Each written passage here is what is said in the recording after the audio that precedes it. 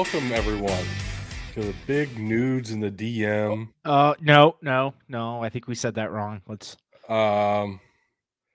Yep, I think I said it right. I'm Doug. All right. This is the girthiest and veiniest show on the internet. I know that's not true. Welcome to the most throbbing co-host of all. Oh God, this is getting.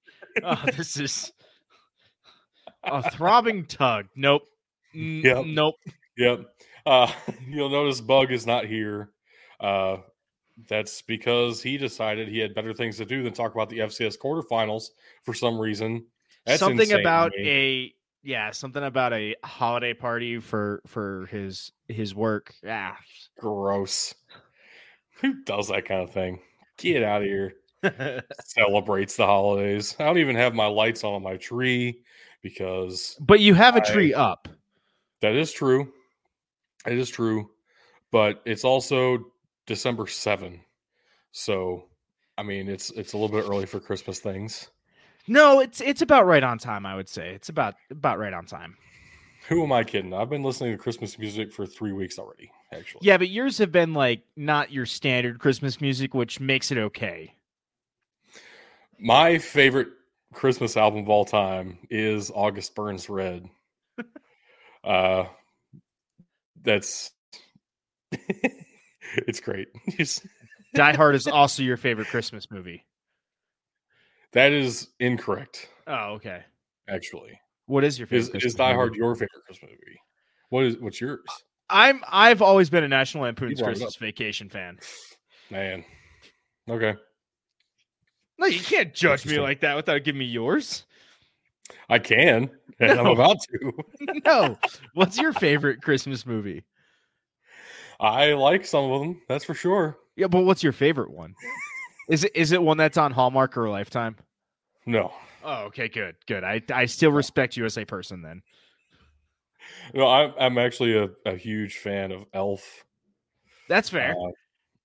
My family watches it at least once a year, every year now. I could get on board with that. That's a good one. Okay. Oh, man. So, welcome to the show. We're not the big nudes in the DMs. We're the big dudes in the trenches because we talk about football stuff. As the rules imply, we talk about almost every game all the time, but especially in these playoffs and in playoffs. In the championship week and Army-Navy week and in bowl season, we're talking about every game in Division I for sure. Guaranteed. There are no more bonus points as far as I know. Bug had an idea, but it was just a way for him to swindle more bonus points out of bowl season. Help. Exactly. So bonus points are over, which means it is what it is. On bonus points, you have to catch me the natural way. On the one hand, I get what you mean. On the other hand, I don't wanna. It would be cool if you did. No, dude. You just talked about us being the big nudes big nudes in the DMs, and now you want me to catch you the all natural way? No. Oh, yes. Very much so. That's disturbing. Yeah, it is. That was my thought. I think it is time to talk a little bit of playoffs. I heard it. Playoffs? Playoffs? Don't talk about playoffs. You kidding me? Playoffs? I'm not kidding you. Still one of the greatest NFL sound bites ever. It's hard to beat. Although Sean McDermott really tried today when he gave a speech about how teamwork is important, just like the Saudi Arabians had when they knocked down our towers on 9/11. I'm not kidding. It's a real thing that happened today. Aren't they playing the Jets this week? Holy shit. I hope so now. That makes it way worse. Oh, no. Oh, no, they're playing the Chiefs. All right. Crisis averted. Not really. It's still a crisis. What the fuck? You can't just talk about how September 11 is I will great teamwork. I will say There's not many sound bites that compete with what's his name? God damn it. I'm gonna let you fester. I know he's the Lions coach. Does that count for anything? He used to be the head coach of Miami, so you really ought to know. That's not true, dude. There's Don Shula, there's a bunch of blanks, and then there's Mike McDaniels. That's really all that matters. Wow. You're forgetting your man Dan Campbell. That's not Dan Campbell. I'm saying this guy on the screen, not Dan Campbell. Oh, I thought you said the Lions coach. I thought you meant modern. No, this guy was the coach of the Lions, wasn't he? Okay. Or was this when he was with the Colts? Either way, for this. There's not many sound bites that beat this, but Mike McDaniel, when you listen to he sounds so high, it's not even funny sometimes. And he just has some of the quickest one-liners. Dan Campbell when he talked about biting players' kneecaps off. No, that's just straight up Dan Campbell, man. That's grit. Exactly. That's what makes it so great. That's PC principle over there. That's just normal Dan Campbell shenanigans. Yeah. Anyway, talk about the FCS playoffs. Let's get into it here. We are down to the quarterfinals, which means we have a lot of Big Sky and a lot of Missouri Valley. We do have a couple of sneakers off in here.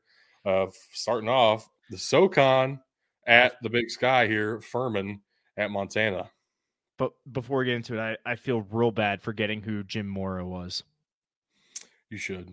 I was just going to let you fester as long as it took. I had to look it up. Either way, this is going to be a great game. Furman's making a good run for it, but I think they come up on the end of their Cinderella story here. Montana's just on a different level right now. They've been playing solid. They've looked good. They have not looked like they did in week 1, week 2, since about week 4. So this is they're running into a monster. It's just bad timing. It's the Grizzlies. The Grizzlies are at home against a Southern Conference team who's actually in the South, which is not always the case for SoCon teams. Montana and Bozeman? Yes. Let's look this up now because I'm curious. And what was I going to say? Oh, yeah. The spread for this came out, and it is actually like 20.5 points in favor of the Grizzlies, which seems a little bit disrespectful, not going to lie. Furman has had a great season, and they're coming on, they won the second round game pretty definitively. I really don't think there's any qualms in saying Furman is one of the best teams in the country right now, but they're running into the Grizzlies. Yeah, they're running into honestly, not just the number 2 seed, but the second hottest team in the FCS. More importantly, they're running into the second hottest team with a high temperature tomorrow of 34 degrees, and they're coming from the SoCon. That is going to be brutal. That's a very high temperature, yes. Nice, balmy, tropical 34 degrees. Can't wait. God damn it. This game will be on Friday night, which is also terrifying. A night game, and it's definitely going to be snowing. Yep. Because that's how it's not. It's not in the snow. It's not in the forecast. I don't believe it. It's in the forecast for Monday. The forecast can say whatever it wants to. It's going to snow in spirit. 1% chance tomorrow. Yeah, that's a 100% chance in my heart. Fair enough. Next up here, Villanova at South Dakota State. Of course, we're all going with the Jackrabbits. I think you nailed it pretty well. You said Montana was the second hottest team. Yeah. Yes. Here's the first, and it's not. I swear these all don't go by their ranking. I mean, we'll see. We'll see. No, South Dakota State is undefeated. Yep. In a couple of years now. That's pretty good when you can do that, pull that off. Even across 2 head coaches now, which is insane. Jimmy Rogers today. We'll talk more about that later, I think. Head coach of the year, according to Stats Perform. But we'll see. We'll see if we agree. Maybe that's coming up. Maybe. Hint, hint, nudge, nudge. Next, North Dakota State at South Dakota, an all Missouri Valley quarterfinals game. Now, South Dakota did win the regular season matchup between these two teams at North Dakota State by 5 points. So then why are Bug and I going for North Dakota State? I feel like I need to justify this first before I let you go, because you are picking who should, in theory, be the favorite, right? Yeah. South Dakota won that game off of 2 massive breakaway plays and North Dakota State not playing as well as they normally do on offense. There was a turnover. Even still, North Dakota State had more production, like in terms of total yardage, than South Dakota did by a lot. They won time of possession by a lot. 1 turnover and 2 breakaway plays. Sure, it's a close enough game where that makes a difference, but also I, A, don't think that happens again, and B, I'm not sure it's that close this time around. North Dakota State is playing like the better team as of late. It's hard to argue there's I know we've said it twice now, but this is one of the hottest teams in the FCS for sure. I was just going to say, let me put some words in your mouth here. The 3rd hottest team in the country is North Dakota State. It doesn't follow the seeding. The matchups might. The number 3 seed is involved, but South Dakota is not the 3rd hottest team in the country right now. That is North Dakota State. But I don't know if you know this. The entire state of South Dakota hates the entire state of North Dakota.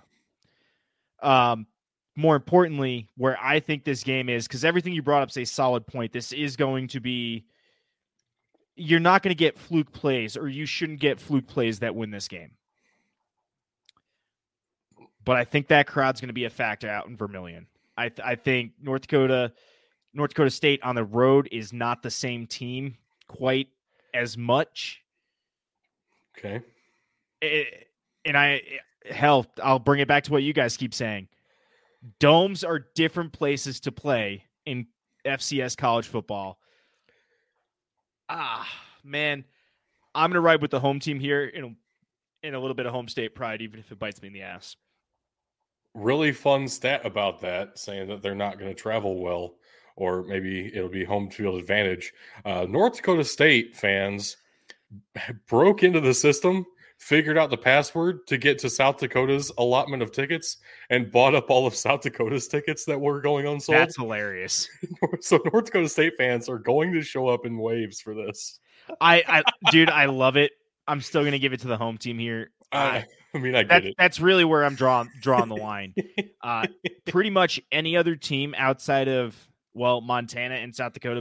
Put North Dakota against Idaho, and I'd probably take North Dakota State here. Put North Dakota State against Albany, and I'd take North Dakota State.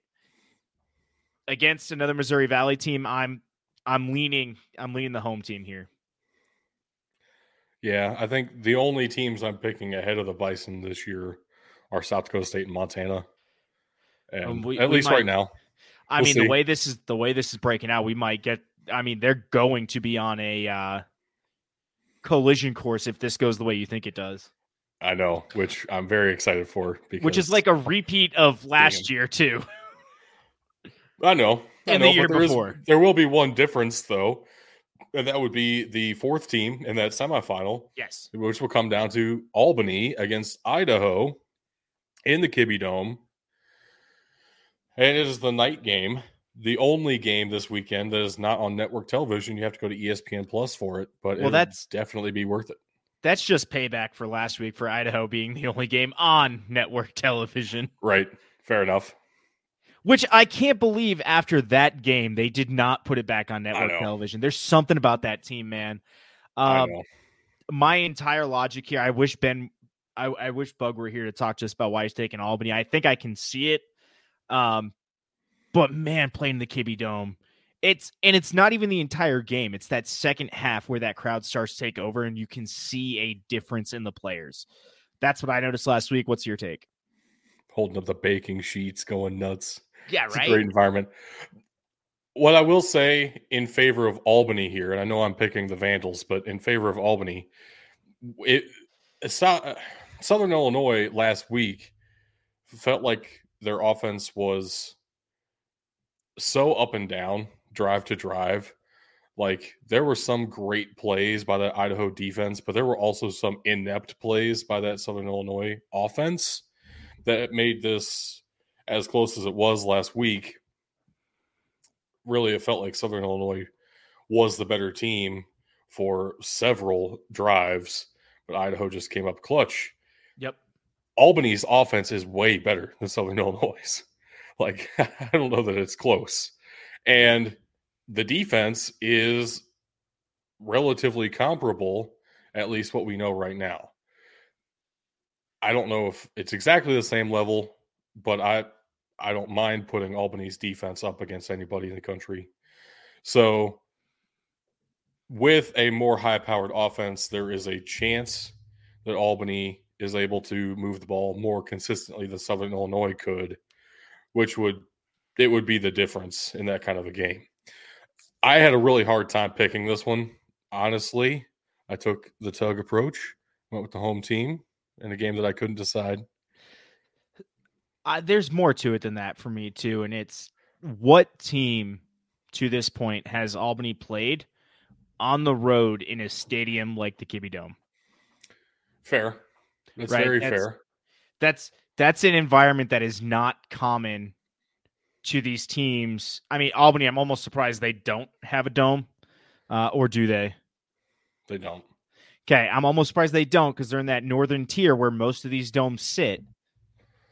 But a lot of the CAA doesn't have domes. A lot of the Northeastern Conference doesn't have domes.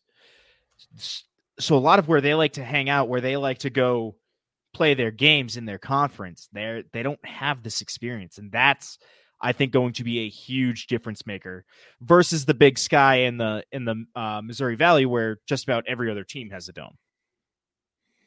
Yeah.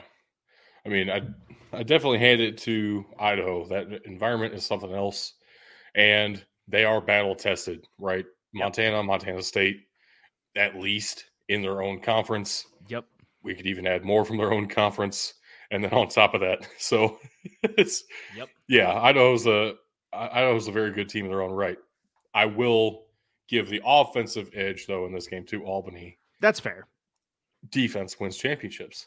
So here's the problem with that. There's another part of that saying. Offense wins games, defenses win championships. I've always heard as offense sells tickets. That too. I mean, they do that too. But it'll be tough to sell tickets to people out in Albany when your game is taking place in Moscow, Idaho. So good luck with that. Facts. But that actually does it for the FCS because there are only 4 games in the FCS this weekend. Exciting stuff. It is the quarterfinals after all, which means next week, the semifinals, and then we have like an entire month off, almost. Not exactly, but 3 weeks off until the championship game. Maybe I'm premature in asking this, but what do you do with that amount of time in between the semifinals and the championship game if you're the head coach? Oh, if you're the head coach, man, I'll tell you the first thing I do is I'm going to spend the first entire week knowing who my opponent's going to be in nothing but game planning meetings with my coaches. I'm going to give the guys a week off. Maybe some light training, some light cardio in the weight room, but we're not going to do anything intense. That first day we'll review film from the previous game, make some corrections we need to, but after that I'm doing a bunch of film study with my coaching staff, and I'm giving these kids a break because let's be honest, at this point they would have played just about 14 games in approximately 16 weeks. Right. They deserve a break. I'm sure players. It's also about finals time for them too. Right. I know, which is why the Ivy League doesn't participate because Assholes. They're scared if they're successful, they will ruin their final schedule because that's clearly what matters here is playing school. Right. Oh, I man. play school at football practice. Well, you're doing football practice wrong. But in addition to being quarterfinals week, there is one FBS game no. this weekend. One singular game gets its own time Gillette slot. Stadium. My wife is excited she gets to work it. Of course, we were talking about the Army-Navy game, which means we have special uniforms because that's what it means now every year. I love both of these uniforms. Well, let's start off with Army. Do you know the symbolism behind this uniform? I know it is, I believe it's based off the 3rd, I want to say, Infantry Division. Back in the early stages of Operation Iraqi Freedom, Rock of the Marne was the unit's motto. And then the tan that you see is meant to kind of invoke the Iraqi desert sands and things like that, match the tan uniforms of the time. I mean, pretty well nailed it. I wasn't going to say anything different, so perfect. No, this Army uniform is dang clean, I gotta say. So that's the thing, is you're going to see two different styles of uniform here. Army goes the simplistic, clean route. Navy goes for the shock and awe route, which is really funny because that's kind of opposite how they both actually operate. Right. But these are, if you're looking for a classic style uniform that just pops for no good reason, it actually just pops, the Army's the way to go. Yeah, and I usually don't like that weird, like, extra detail on, like, the stomach line, but that inverted chevron down there kind of looks awesome. And then the slightly weathered digicamo on the center stripe looks really good too. Right? That is something else. Oh man, and a little bit of gray in the black of the letters and numbers. Yep. Just gives it like a Yep. a gunmetal feel. That, yeah. Oh, it's that's solid. what they're going for. It's solid. I love it. I am laying it on a little bit thick. There's a plant manager that I work with went to West Point, so gross. He played sprint football there, so it's fun. It's fun. You know what he and I have in common? We both got into West Point. I was going to say that you both hate the Naval Academy, but that too. These are facts. Speaking of, these are Navy's uniforms. So over the past about, I want to say 3 years, Navy has gone to getting these hand-painted helmets, and they are fantastic. Some of the details you can't really see here. You can kind of see a little bit of it up in the top of the guy looking at you. You've got a prismatic type paint that kind of multicolor, changes in the light like the radar. So the exact opposite of monochrome? Yes. Yeah. Thank you. The whole helmet, I think, is painted in that prismatic type paint where it can change based on the shade. And then they're honoring the submarine service here. So they're going with the silent service. You can see it. I want to say something, but we'll get in trouble. It looks like we'll go with the not getting me in trouble route. It looks like Bullet Bill from Mario up on the helmet on the guy on the top left. Wow. You know what I think that looks like, and I can't say it. But no, these are silent service. So what you're going to see is on the back of the helmet. You can kind of see it here in the bottom left is the presence of the silent service on the, I guess, collar of the helmet. I don't know what you call that. I mean, that's good enough. I know what you mean. So yeah, I don't know what to call it either. These are also, so the uniforms themselves are very simplistic, but Navy goes all out on the helmets, and they have since they started doing the carrier designs. And these are fantastic. Now, I have a question, and yes. I don't even know if you would know the answer to this for sure, but the Marine Corps patch on the pants. Yes. Is that for every player, or is that for players who are going to commission in the Marine Corps? So, I'm not sure. I give you my best guess. With this being silent service, the Marines really don't go on boats too often or on subs. So I'm going to guess and say that, I'm going to guess and say that number 23 here is being commissioned into the Marine Corps. That being said, Most of these guys who are sophomores and even juniors won't know that that's where they're going yet. So I'd expect to only see these on upperclassmen like your seniors and maybe a couple of the juniors. Which I think that would be really cool if they only did it for those commissioning in the Marine Corps. I agree. It would add something to it. But maybe it'll be for everybody because the Naval Academy, of course, commissions into both. They commission technically into everything. We do cross commission. I mean, yeah, so does the Air Force Academy commissions and everywhere too. But it's not like you're going to see Army logos on Air Force uniforms. So especially not in this game. Right. Well, especially because Air Force isn't playing in this game. Hey, we can still win this game. That is legitimately not true. No, but it is. You're picking Air Force anyway. Yeah, so let me explain how Air Force wins and where my pick actually goes here.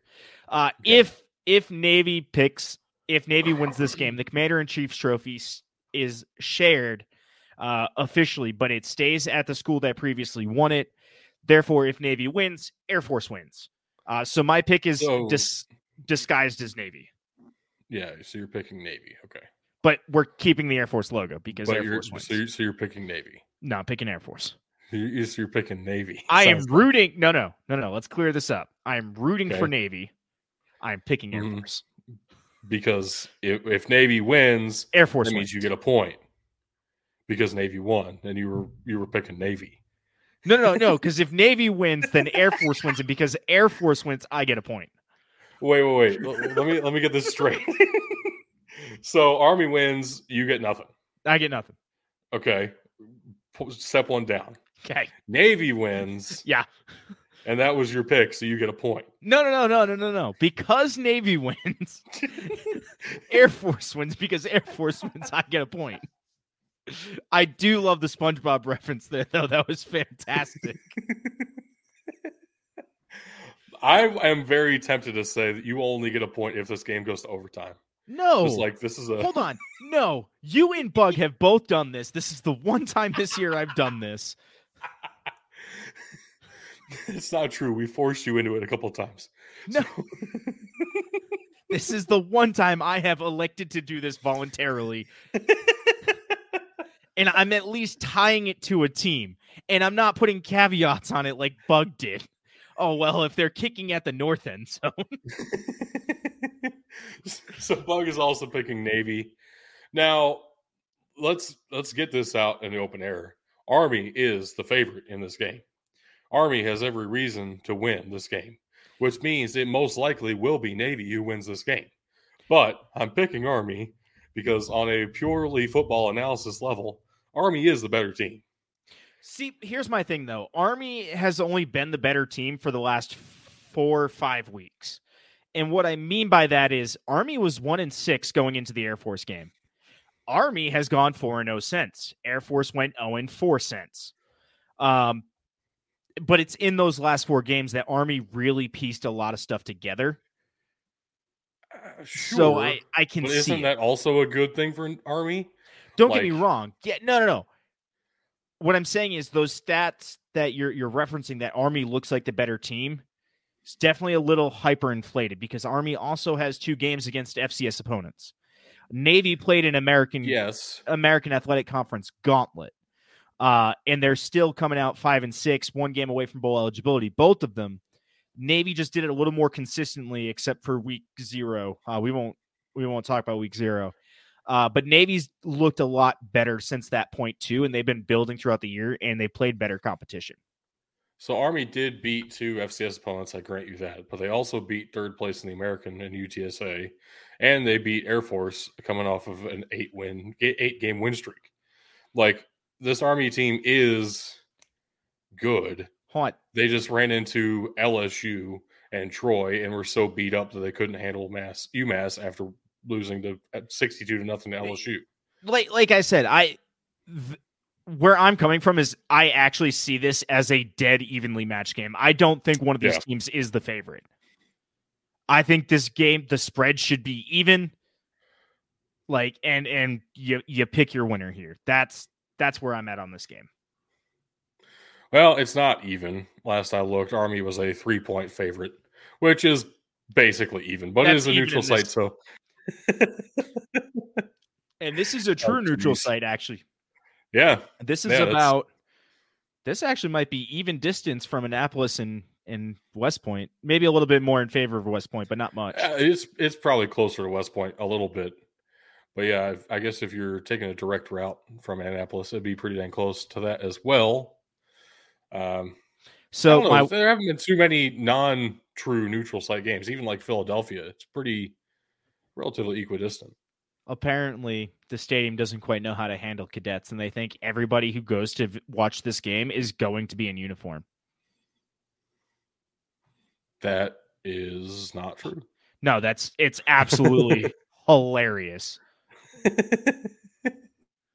I was laughing last night. Why do you say that they think that?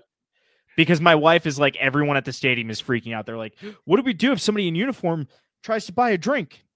Give it to them. It's their choice. If they want to screw up their career, what if a cadet, it just let them. That's not your job. Your job is to make money. I mean, true. Also, they probably won't do that. Are they allowed to move around the stadium? No. Yes. Definitely not. Yes, definitely not. They are fans. Like, I don't definitely. It's just, and it's not my wife asking these questions. It's all of her coworkers and stuff, and it's just like, oh my god, people, these guys are normal people. Like we're. Imagine how shocked they're going to be when one of these fan bases / cadet corps rushes the field after the game. Oh, I know. Oh, they can do that? Yeah. It's. I mean, are they supposed to? Maybe, maybe not. Not my decision. But can they? Yes. I mean, the correct answer should be that the commandant of cadets is also going to rush the field and probably lead the way.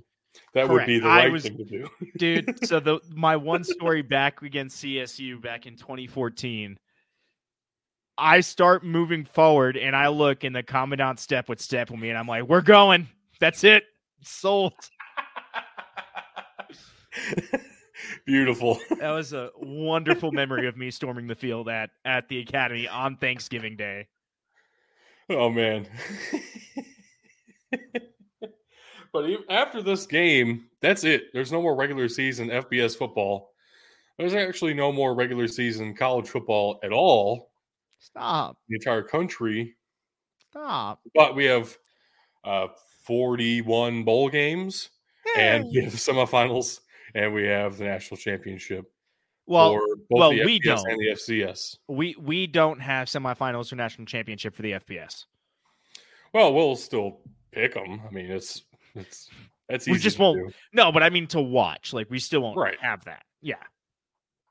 Of course not. It's fucking gross because they ruined it. All right. Before we get into the last part of our show here, which is probably going to be the longest part of our show, I need to ask, because you called it out last week, the report that the NCAA is looking to make a new subdivision.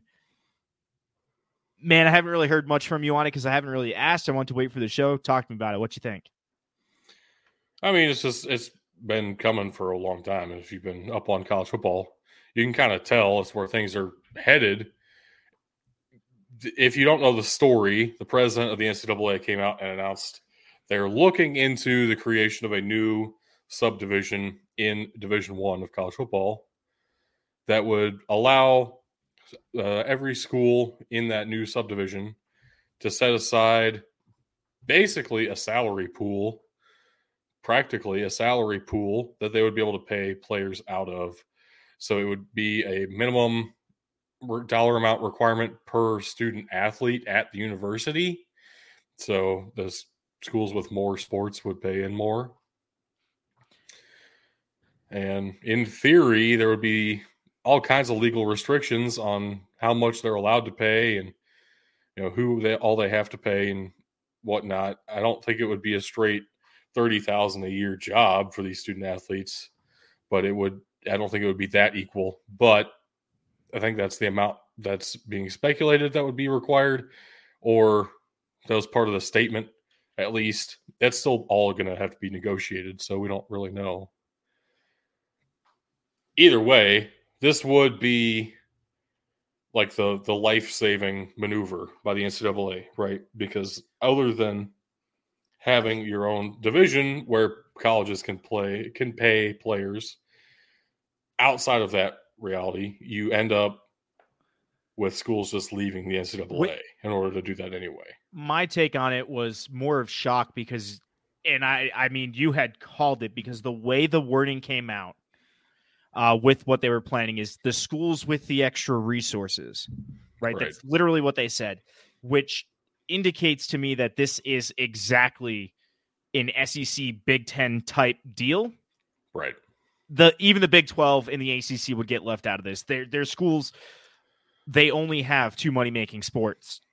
Some of those schools only have one, and that's going to be football and basketball. Thing is, some of the Big Ten and SEC schools only have one as well, but they're making so much money off those TV deals that they can still handle it. Exactly. So what would happen with this then is very, very potentially you could see a couple of the schools in the ACC and Big 12 still going ahead and joining. Probably at this point would have to be the Big 10. I don't think the SEC is looking to expand at all anymore. Yep. So we're looking at like a Florida State, North Carolina, maybe Miami, maybe Clemson.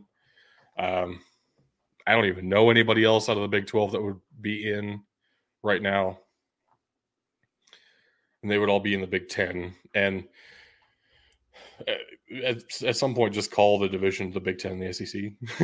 Like we all know that's what it is. Doesn't the SEC have invites out to Florida State, though, in Clemson?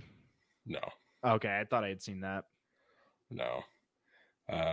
Everything, as far as everyone's allowed to know from the outside, is that the SEC is completely done expanding and is not even considering the possibility. That's not true. There's more money in expansion. Therefore, there will be expansion. Well, it's not up to the SEC. If there's more money in expansion, it's up to ESPN. And Disney's losing money hand over fist right now this year. So they're saying which is why they put Alabama and Texas in the playoff. Right. So the mouse heard Florida State was getting in and made a call real quick. Yeah. And the chair of the playoff committee's brother is on the board of ESPN. Anyway, that's all. Who knows? Yep. All right, let's I think we got some fun things to talk about here. Let's jump into our next next part of this podcast. Yeah. What a great segue. I know. I really thought that went through. Yep. That was good. So this show, we're going to announce the finalists of the 2023 BDT Awards. Next show, we will have the winners for you. But in this podcast, we'll be reviewing the finalists. There are 4 finalists for each award. We're going Power 5, Group of 5, and FCS at each level. And we'll see what each award is as we get to it. If you've been around the show for a little while, these categories will be familiar to you. They really don't change. But, right, haven't changed the entire time, which is kind of cool. But we're going to start off here with the BDT 2023 Power 5 Quarterback of the Year finalists. Now, these are in alphabetical order by last name. If we get to schools, they will be in alphabetical order by the way the university represents themselves in athletics. That will make sense as we get to it. Just these are in alphabetical order. Copy. Hit it. Starting us off here,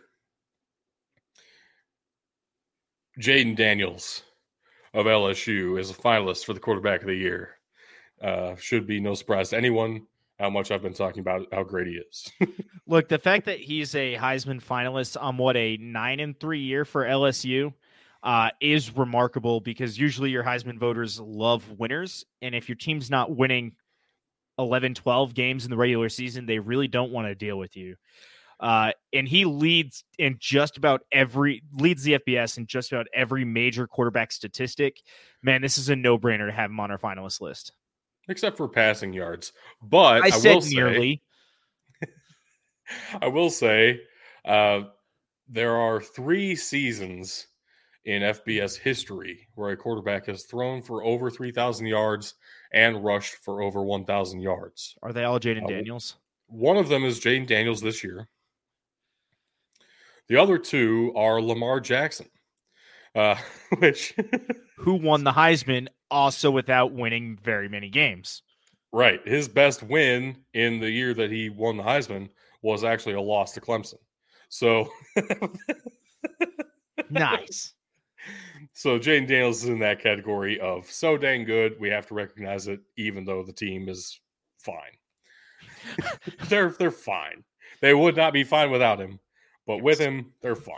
Which I think is, when we bring up the Heisman, I think that's more of a statement in favor of is if you take the player away, and that's how I voted in a lot of these, like when we were talking about our finalists, if you take the player away, is the team as good? That's how I looked at it in a lot of ways. Next up here on the screen already, Quinn Ewers of Texas. Now, he was hurt for a portion of the season, which basically disqualified him from the Heisman Trophy. Yep. But we're the BDT. We do real recognize real here, and Quinn Ewers has real talent. Again, this is another situation of take him off the team. Does Texas have 11 wins on the season, 12 now with the conference title? I don't think so. I don't even think look like it. Like close. They did win with Malik Murphy, but it wasn't they looked pretty. Fine. Yeah, they looked fine. Man, Quinn Ewers is just, he's got that talent, and I know it hurts you when I say that because he left Ohio State way too early. But what you gonna do? I mean, I knew he wasn't going to stay as soon as he got here, so it is what it is. Well, it was obvious. If he didn't come a year early, he might have stayed, but he reclassed, and that's what screwed that over. Next up, Michael Penix Jr. of the University of Washington does lead the FBS in that passing yard stat I was talking about a minute ago. He's number 2 in everything else behind Jaden Daniels. Pretty much. What he's not number 2 in at all is rushing yards. He has negative 18 rushing yards in the season. Good. So take that. But 3 rushing touchdowns. So he ran backwards for 3 touchdowns. That's awesome. Oh, the NCAA still counts sacks as rushing yards, don't they? They do. That's disgusting. Washington's offensive line didn't really allow that many sacks.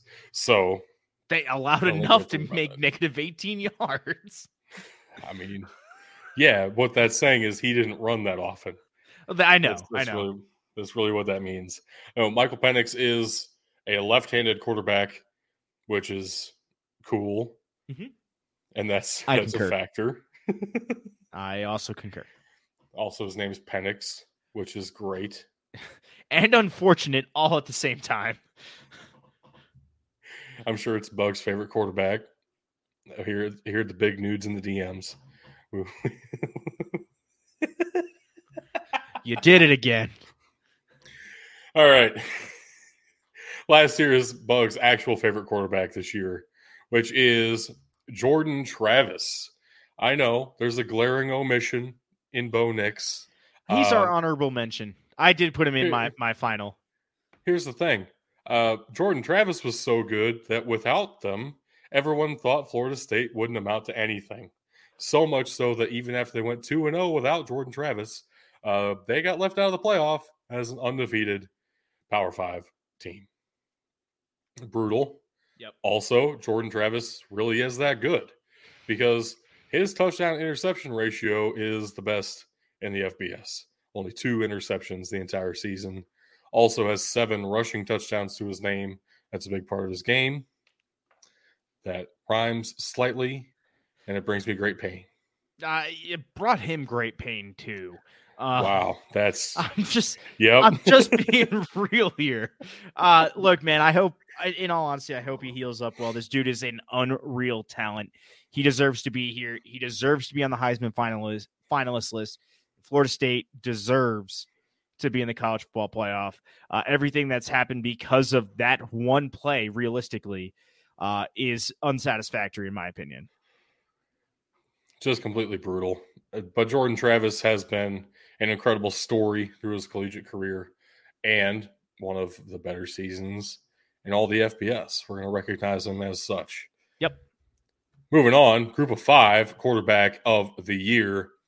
Again, alphabetical order means we start with Joey Aguilar of Appalachian State. Now, Aguilar maybe doesn't have the best time, like throwing interceptions and stuff, but man, he can sling it. Aguilar is one of occasionally those to the other team, but holy shit, when he hits this correct target, it's beautiful. So I know you're one of those guys, and I respect it, that absolutely hates professional player comparisons. But if you're looking for a professional player comparison to Joey Aguilar's play style, you're looking at your Brett Favre's, your Ryan Fitzpatrick's, your even Josh Allen's, where they're going to chuck it. They're going to chuck it deep. Now, I don't know who's coming down with it, but somebody is. That might actually be too harsh. He doesn't throw that many interceptions. I mean, Brett He's Favre's not in the NFL yet. record-breaking interceptions. That's fair. I'll give you that. He's a gunslinger, man. If the ball's going up, it's going 60 yards downfield. Somebody's coming down with it. I just think it's very fitting that one of the teams with the most electric offenses in the sport and a team where they never felt out of any game because their quarterback could sling it 70 yards if he felt like it. Except the Sun Belt Championship game. Well, true. But that quarterback's going to be in our finalists for the Group of 5 quarterback of the year. Next up here is Seth Hennigan, the University of Memphis. What is with the kissy duck face? I know. It was too good. It was too good to pass up on. Slightly fewer passing yards and fewer touchdowns than Joey Aguilar, but more rushing yards. But also less interceptions. And more rushing touchdowns. So Seth Hennigan is a little bit more of a creator of offense outside of the pocket than Aguilar is, which sounds crazy to say because Aguilar has to scramble all around and juke and jive 40 times before he chucks the ball 90 yards down the field. Seth Hennigan doesn't do that exactly. But, man, he makes this offense tick. And Memphis would not at all be the same team without Seth Hennigan back there. And that's where my vote for Seth Hennigan came in, or my thoughts on him came in as one of our top 4, was that this offense would not be anywhere near what it is without him. And, I mean, Memphis would be real struggling without him this year. Moving on and moving up the leaderboard in quarterback rushing yards, Diego Pavia, and I've been calling him Pavia for like almost all season. Dude, we got to check these faces before we select these photos. I'm doing it intentionally. I find the funniest looking photo I can find sometimes. That's on me. Your coach is Jerry Kill. But yeah, Pavia is one of the toughest quarterbacks I've seen in my lifetime. Like of like tough as nails quarterback plays I can think of off the top of my head. My mind jumps to Andrew Luck trucking that linebacker while he was at Stanford. Fair. And Diego Pavia fucking suplexing a DB because he threw an interception. Because he could. It didn't even have the interception. He just fucking denied the guy the will to live. He said, "Fuck you." Dishonor on you, dishonor on your family. He's also short as hell, so Tug, you can relate. I can. And dude, he's I'm really telling good at you, football. everything you cannot relate. Everything you just said, though, and then you add in that he's short as hell makes sense. Everybody who's under 5'7" struggles with small dog syndrome. Like, we will fight you. 5'8". He's not. Okay, anybody under 5'9". Okay, they're tough, and they want to prove that they're tough because they feel like they have to be tough. So it's all a measuring contest. What are we measuring? You don't want to know. I think I do know off that right there. Moving right along. And once again, moving up the leaderboard in quarterback rushing yards this season in the Group of 5 is Caden Salter. 250 passing yards shy of being the fourth quarterback with 3,000 passing yards and 1,000 rushing yards in a season. Broke the 1,000 rushing yards pretty easily. Great touchdown interception ratio passing the ball. The best on this list for sure. Also, those rushing yards. The thing holding him back statistically is the passing yards. Compared to these other guys, he's not exactly your sling it deep kind of a guy. But man, he can get out of the pocket and run like nobody's business. And Liberty's offense was very fun this year. At some point, I think we got to say, Jamie Chadwell, his offensive scheme, it is a little bit unusual, but it works for making offenses fun as shit. It's an unorthodox offense that is built around the players he has, which is fantastic. And you can see it because the players have fun in it. It works because the players are having fun with it. And I mean, Liberty just went 12-0. You gotta give the kid something there. 2,750 yards and 1,000 on the ground. That's not a bad year. Like, I'll take that any day of the week. Not even 12-0, 13-0.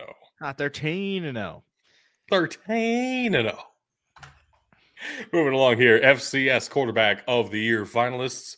Starting us off, again, alphabetical order, is Mark Gronowski of South Dakota State. The other SDSU. Holy shit, I can't believe I just did that. You pulled a me. Look, so not exactly going to light up the stat sheet every single week, in part because he doesn't have to. There are games where he can hand the ball off to his running back, and it works out just fine. But when you need a guy to make a play, it's hard to find a better player in all the FCS than Mark Gronowski. He's going to find a way to get it done, either through the air or on the ground himself, and is another one of those quarterbacks, just tough as nails. Look, Mark Gronowski is one of those players that really he is what made, and not this past year, the year before, last year, he is what made South Dakota State's offense two-dimensional and really took them and put them on the map. He's able to keep that this year, this time without his big receiving threat at tight end, Tucker Kraft. Still insane that they were able to do it again to this point this year. And it's even more surprising that he's not the only one on our finalists lists from this offense, which tells you just how good these guys are. Next up here, you know how much I love limiting interceptions.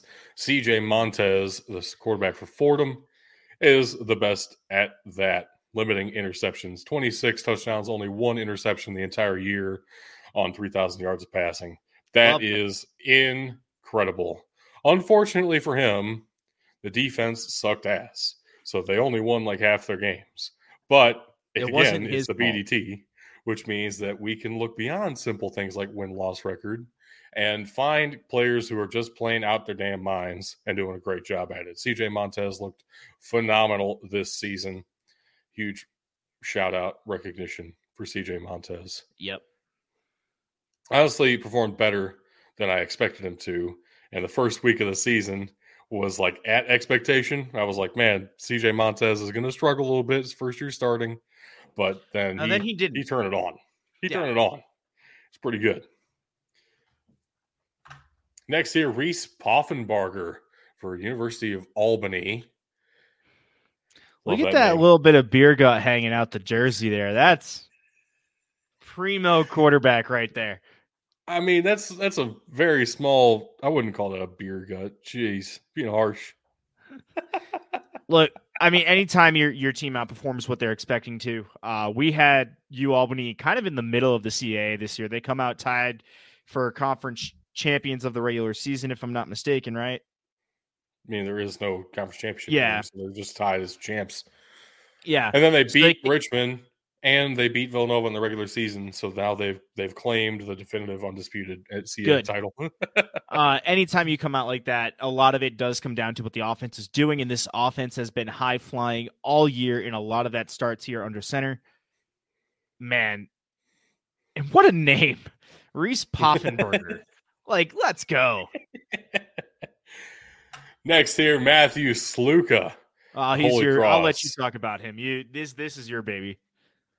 I mean, not literally. We don't know that. That's creepy. Matthew Sluka is one of those quarterbacks that, he's not going to work in the NFL. I'm just being real. Holy shit, is he a fun college quarterback. And sometimes that's all you need. This Holy Cross team was 4-6. And then Matthew Sluka happened, and Jalen Coker happened, and Jordan Fuller happened. This offense turned around immediately. And Sluka is a huge part of that. He's not exactly going to light it up with passing yards, but he runs for almost as many yards as he throws for. And the offense definitively runs through Matthew Sluka every given Saturday. Yep. The entire game runs through what number 9 can do. Sluka is transferring out of Holy Cross now, hoping to find an FBS opportunity somewhere, which apparently he's already had like 24 offers. So he'll have some opportunities. Coach Honestly, Matt Rule's trying to get a surprised. cheap quarterback, not the $1.5-2 million quarterback he was talking about. Wouldn't be surprised if he follows his head coach to James Madison. Honestly. That's kind of what I'm expecting too. Would be kind of cool. We'll see. We'll see what happens. Now, Sluka has been one of the most fun players to watch in the FCS for the past 2 seasons. So how does that rank him as a quarterback of the year? We'll find out. But he had to be one of our finalists. I insisted. You really did. You've been talking about him so much that I just immediately eyes glued to it anyway. So, but now quarterbacks out of the way. Let's talk about the offensive players. talk about the rest of the offense of the year. Everybody else on the offense, not really. We're talking about skill position players here. Offensive line of the year will be coming up shortly. Offensive player of the year. I'm going to start us off with a name you probably didn't expect to see because he was out for an extended period of time in the season. Once again, we're the BDT. We do what we want, and we recognize real. We know ball, as we like to say. when Brock Bowers is on the field, he is a game changer. You must game plan for him. You need to keep him in mind, and that's what drives this year. Now, at the beginning of the year, he wasn't that efficient. He got injured.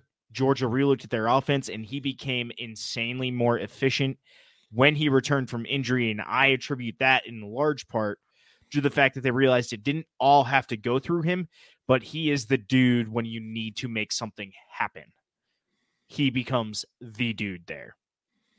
Yeah, I mean, Ladd McConkey had a great season as far as Georgia wide receivers go. Yep. When was the last time a Georgia receiver had that good of a year? Maybe A.J. Green. But it's the Brock Bowers show, and we all knew that last year too. Yep. But this year, definitively so. Even though he was out for an extended period of time, it's still something was missing when he was gone. Yep. And holy shit, did they find it again when he came back.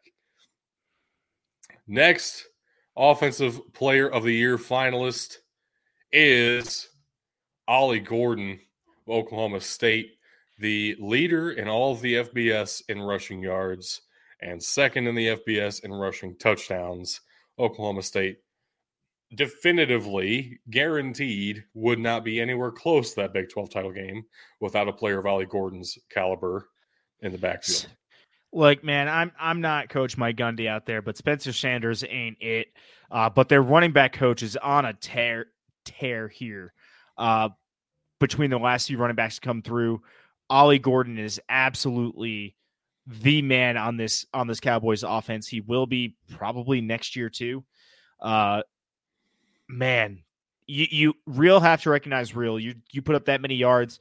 I think he was averaging 6.7, 6.8 a carry, just shy of the nicest average out there. Absolutely, which is insane. Yes. Okay, over 6.5 yards a carry is nuts, and he's one of the leaders in carries in the FBS too. Yeah. Like he's doing it consistently at an extremely high level. Correct. Insane. Man, real have to recognize real, and Ollie Gordon's real. Which means Marvin Harrison Jr. I'll had let to be you on talk here. about him. I'll let you have this one. I mean, everybody knows the deal. He's got to be one of the freakiest wide receiver prospects you've ever seen in your life. Just watching him play, he can do things that you don't think are possible with the laws of physics. And he figures out a way to do it anyway. Because they're not, by the way. I've seen some of these things. They are when Marvin Harrison Jr. has put his mind to it. That's what it comes down to. No, he did not lead the FBS in receiving yards or receptions. He did tie for the lead in touchdowns, though, because he just figured out a way to make the most of the plays he was given. Yep. And when Kyle McCord slung one out there, 18 yards off target, number 18 found his way there anyway. Well, that's why. It was 18. If it was 17, he might not have made it. No, he would have made it. 19, he would have made it. 19, you've been a little short. 17, he'd have been a little long. 18, just right. I wish I picked a different number. Fuck you. Come on, man. You had to know that's where that was going. I didn't, because I didn't plan this bit. Holy shit. Fuck you.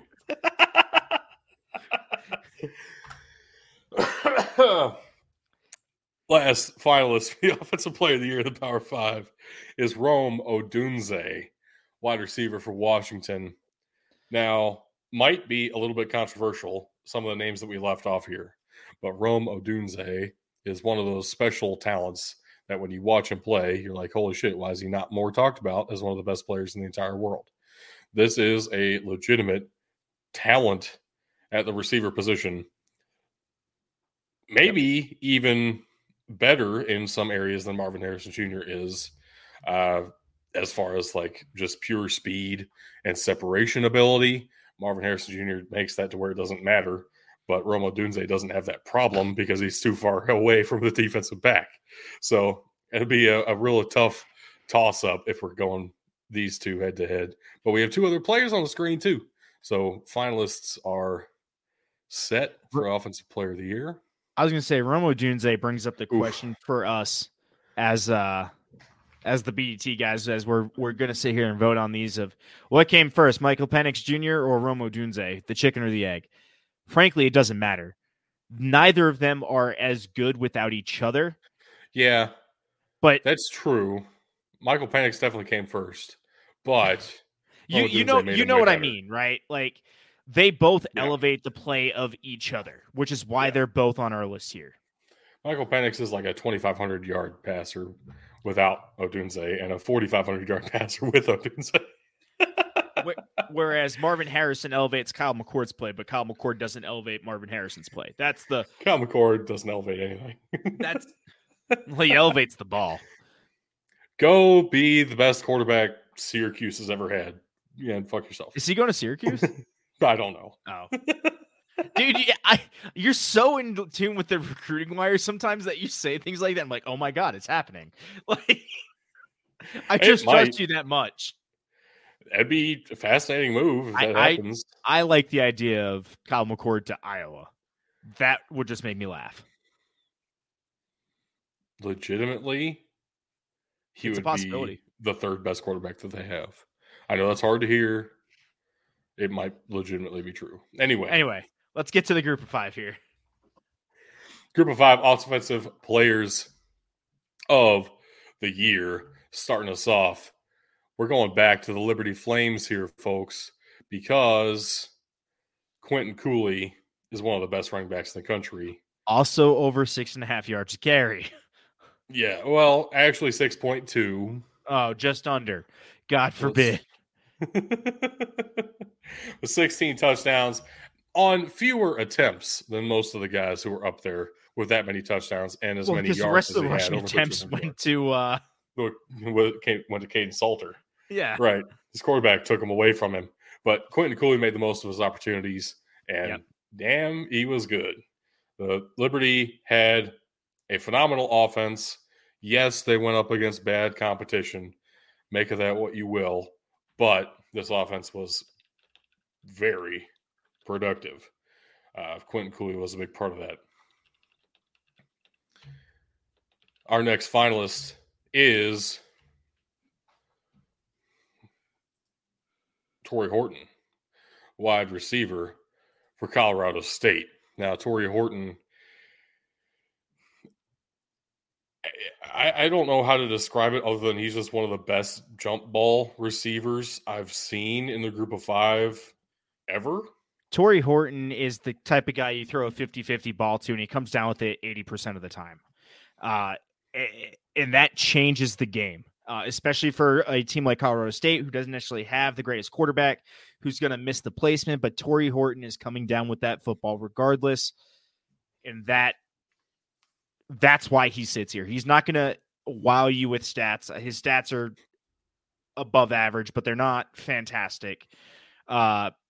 It's the way he elevates the play and helps that Colorado State offense move is why he lands here. He is the key player on that Colorado State offense. Yet again, another instance of maybe looking a little bit past just the pure stats of things. Finding the best players out there. Next up here is the exact opposite of that conversation, because I'm talking about the running back for Troy, Kimani Vidal. Oh, I would not want to hit him. He looks angry. He looks very angry, and I don't want to get in his way when he's angry. So Ollie Gordon, I just said, led the FBS in rushing yards. It was Kimani Vidal leading the FBS in rushing yards for almost the entire season. Ollie Gordon passed him just barely at the end there. But Kimani Vidal also set an FBS conference championship game record, regardless of conference, for both rushing yards and rushing touchdowns in a conference championship game. Was it like 305? Something like that. I remember random things, just not names. I remember 5 touchdowns for sure. Yeah. I legitimately don't remember how many yards he had in the conference championship game. You continue. You continue talking. I'll stop distracting you. 233. Not quite 300. So maybe it was a Sun Belt record for rushing yards, but it was a Power 5. Not a Power 5, FBS record. He rushed so good, we promoted the Sun Belt to the Power 5. I mean, the Pac-12's not there anymore, so. Fair. The Fun Belt, the Power Belt. The Power Belt. That's what the new CFP championship trophy is. It's just the Power Belt. No, that's the Big 12 championship MVP award. I saw that. Presented by Undertaker. Holy shit. No, Kimani Vidal was awesome to watch this year. Equally important to Troy's success as the entirety of the defense, right? The defense plus Kimani Vidal, you're winning games no matter who else you have on the entire team. So Kimani Vidal, awesome season. And what a great finish of the year for Troy as well, winning that Sun Belt Conference. Our last finalist for the Group of 5 Offensive Player of the Year is wide receiver Ricky White, UNLV, who actually does lead the FBS in receiving yards for a Group of 5 player. I'll grant you that. Isn't he up there in yards per reception? Isn't his yards per reception like 20, 25? 17.1. Yeah, close enough. That's insane. Every time so what this comes down to is every time you're throwing to this guy, not every time because it's not yards per target, that's yards per reception, but every time he catches the ball, he's down the field. Right. Every time he catches the ball, it's a first down and a half. Yeah. Guaranteed. Yeah. Feels thrown to Ricky White. Actually doesn't have that many touchdowns on the season, only 7. And especially comparing to some of our other wide receiver finalists across here. That's because Barry Odom's a sneaky little bugger and is still a true down home. I'm on the goal line. I'm a rush it type guy. Yeah. Ricky White will get you to the 1. Coach Odom's going to run that ball in. I guarantee it. Every time. With like 4 different players in rotation running the ball too. Correct. Don't give anybody the individual accolades here. We can't be doing that. No, that's but we're doing it anyway. Yards per reception. We're doing it anyway because Ricky White is just that dang good when you actually watch UNLV play. And fantastic season for UNLV. Came up just short in that Mountain West title game. But wow, what a turnaround for the Rebels. Wild. And that brings us to the FCS Offensive Player of the Year for everyone except quarterbacks. And starting us off is Jalen Coker, one of the guys I already mentioned briefly with that Holy Cross offense. Jalen Coker has got to be one of the most prolific wide receivers in the FCS level. Just holy shit. He is. When we talk about Matthew Sluka, I said he really doesn't have many passing yards, only like 1,700 passing yards. When you compare it to the other finalists for quarterback of the year, that's not that many passing yards. Then you look at Jalen Coker, you're like, how the hell does this guy have like over 1,100 receiving yards? What the fuck? Where'd that come from? Matt Sluka? He is the entirety of the passing offense, it turns out. And he's really good at it. So when you can be the one guy that the entire back end of the defense focuses on, and you still win basically every play, you're a talented wide receiver. That's what that comes down to. He had these defenses trying to play Canadian football with 12 guys out there. That's what this came down to. Right. The next here is another Jackrabbit. Yeah, this is Isaiah Davis, running back for the Jacks here. We've talked about him before in the vein that there's some games that it feels like he doesn't need to be on. And it's the same story as with Mark Gronowski. It's just when one of them is on, the other takes a game off, and when one takes a game off, the other is on. This is just the tandem that they have, and it's how the team stays fresh. Even still, Isaiah Davis finishes with like 1,200 yards on the ground and a whole lot of touchdowns, because in the games that he's on, he'll run for like 208 touchdowns or whatever. Yeah. Insane. 30 touchdowns a game. He also looks like a dude I don't want to tackle. Just looking at those eyes. Nope, I'm good. I don't recommend that you tackle anybody because you are small. Small. Small. With an O. Small. Yes, small. All right. Gotta move on. Another Holy Cross player, because we can't get enough of that offense. It's the best part of the team by far. Why is this team not in the postseason? All of their players are on the finalists. All their offensive players are on the. Yeah, maybe it's because their defense gave up 90 points a game, felt like. Anyway, this is Jordan Fuller, which is a name that might be familiar to football fans, except this one's white. So, different guy. Damn it.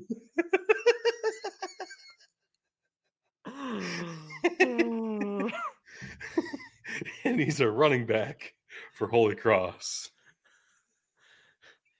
And he gets the other yards we haven't talked about for Holy Cross's offense. Now, I'm going to give everybody a peek behind the curtain. I did not vote for Jordan Fuller as one of my finalists. Bug didn't either, actually. Tug, you were the only vote cast for Jordan Fuller, but you put him at like first place for yourself, so he got in the finalists anyway. What were you thinking with this one? Because I got to pull it up to see what I was looking at. Okay.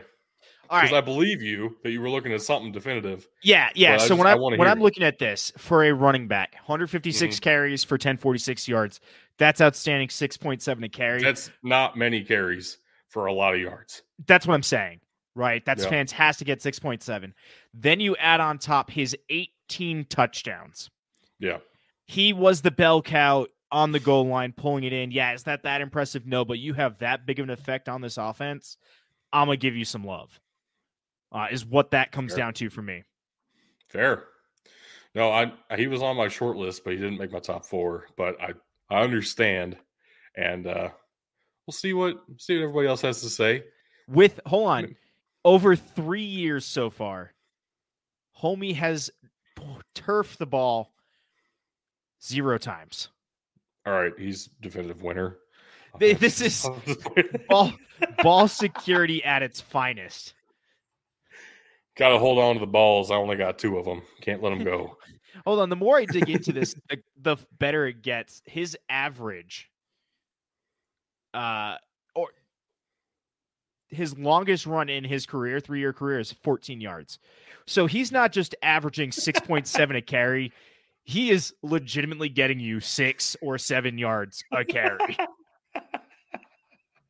The more I look into this, the better it gets. All right, our next finalist for the Offensive Player of the Year is going to be a little bit surprising to some folks, I'm sure.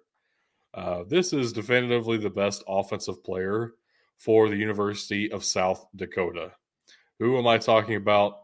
It is their tight end, J.J. Gilbreth, who, holy shit, he is legitimately great at the tight end position. Not only as a receiver, but also as a blocker. This guy is one to watch out for. Really, really good receiver in his own right, too. Not going to take that away from him. But hey, what a solid addition when he lines up online and run support as well.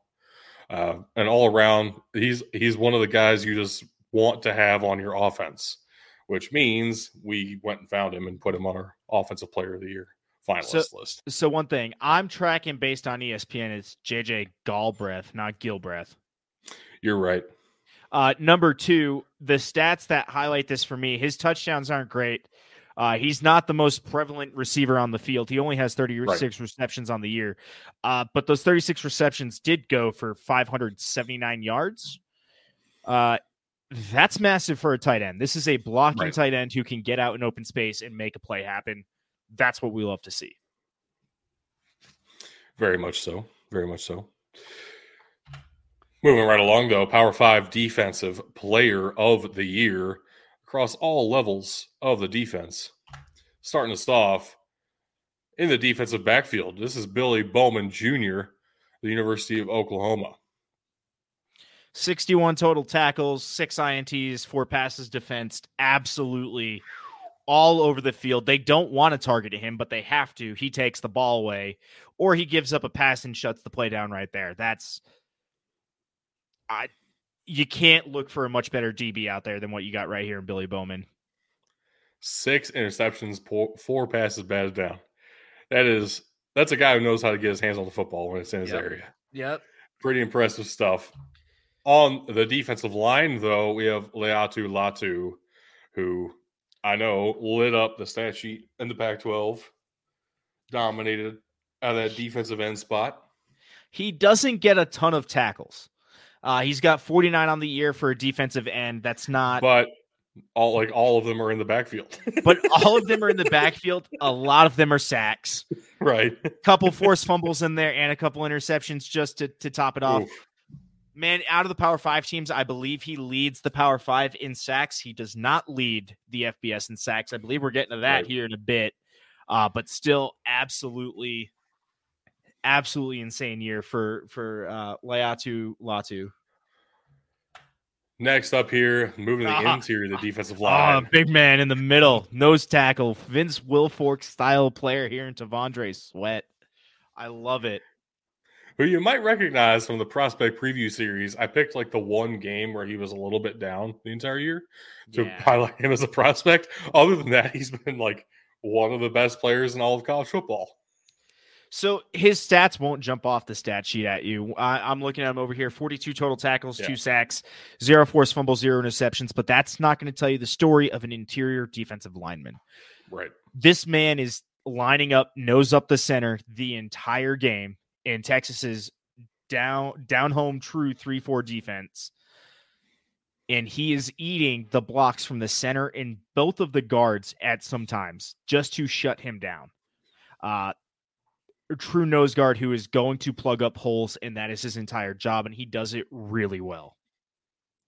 Another fun stat, he very nearly caught a touchdown this year, which would have been awesome. We all love us a thick 6 here at the BDT. And our last Power 5 Defensive Player of the Year finalist is linebacker Nathaniel Watson of Mississippi State, one of the leaders in Power 5 in sacks and in tackles. Yeah, he has 35 solo tackles, but that doesn't tell you the story because he has 102 assisted. So this man is putting his hat on the ball every play. At least that's how it feels. Add on the interception, couple forced fumbles, and 10 sacks. That's a down home middle linebacker that I'd love to have on my team. I'll be honest with you. You said 10 sacks. Yes. That's really crazy. I know, dude. I only have 1. I've only got 1. That's nuts. Valid. All right. Group of 5 defensive players of the year finalists. We're starting off with Cedarius Barfield out of San Diego State, not South Dakota State. Hey, we got it right this time. Wait, that's weird.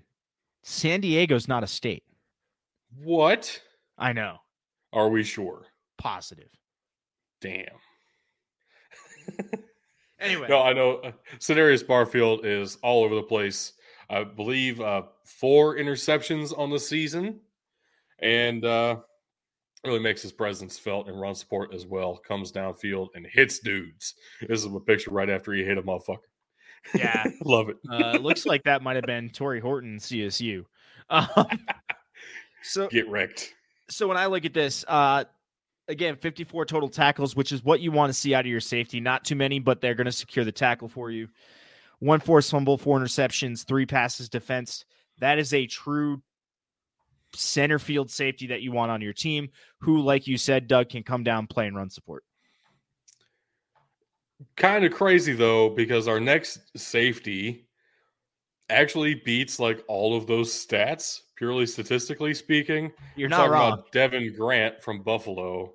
I remember he was +1 on interceptions, plus like 20 on tackles. But also, it is Buffalo.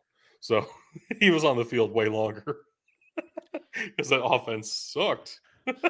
He's got 2 pick sixes on the season, 167 total interception yards. Man, this dude is also all over the field, and he's fast. So even if he's on the wrong hash and you throw it opposite side, he can still get to that football, which is insane to think about. Right. I mean, that's what you look for in a safety. It's hard to find, but it's what you look for sure. Yep. Devin Grant delivered. Next up here is Jalen Green. I know you were talking about looking for the leaders in F-Sacks, the FBS level. Jalen Green was the leader for a very long time. Did not end up atop that leaderboard. We actually don't have the leader in F-Sacks in the FBS on our finalist list here. You have to think, though, Jalen Green got hurt with a season-ending knee injury at the beginning of November. He missed 3 games for James Madison. Holy shit. If he was kept the pace that he was going on, he was coming down the pipeline at breaking the FBS record for sacks in a season. Yep. Because he had 15.5 in only 9 games. Jalen Green was a menace this season. Look, and that doesn't even tell half the story. So we'll go, he had 15 total sacks, right? He had 15.5, but we'll count 15 to round the number. He had 24 total tackles. 24 solo tackles. He had 9 tackles alone that were not sacks. And I know I'm oversimplifying the statistics there, but yeah, a little bit. My man lived in the backfield. He was in the quarterback's hip pocket the entire game, every game he played. That's actually really funny. He didn't tackle you unless you were the quarterback, and then he tackled you every play. That's what it feels like, man. 1 interception, 24 yards for a touchdown, and man, he can make plays happen too. And then we move to the middle of the defense. Exactly, the middle linebacker, Matt Salopek of Miami of Ohio. Oh, I love his style of play, man. You know me, I'm a huge fan of the 4-3 style defense here. Oh, yeah.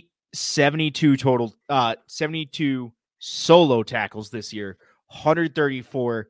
Man, that defense did their job and funneled everything to him, and he was that sure tackler that you're looking for in the middle of that defense. It doesn't get much better than that when it comes to middle linebacker play. Not only that, but a pretty heavy-handed hitter too. Like he would lay you out. You came up the middle on him. Matt Salopek is just he's a fun linebacker to watch. He looks like he studied Ray Lewis tape. That's what he looks like. So a pure killer of the middle of that defense. Yep, literally. Well, literally for one of those guys. Hey, well, Matt Salopek. We don't know that. We don't know that. But we're pretty sure. Moving on. The FCS Defensive Player of the Year finalists, starting off with another one of those classic linebacker types. Oh my God. We just talked shit about Holy Cross's defense. Well, here's the best part of it is Jacob Dobbs. Here is the defense. His name is Yeah, Jacob basically. Dobbs. Well, actually, that's pretty much legitimately true. They funneled everything to Jacob Dobbs because he was the only one on the defense who could tackle. And so He did that really well. Reflected in the stats. Right.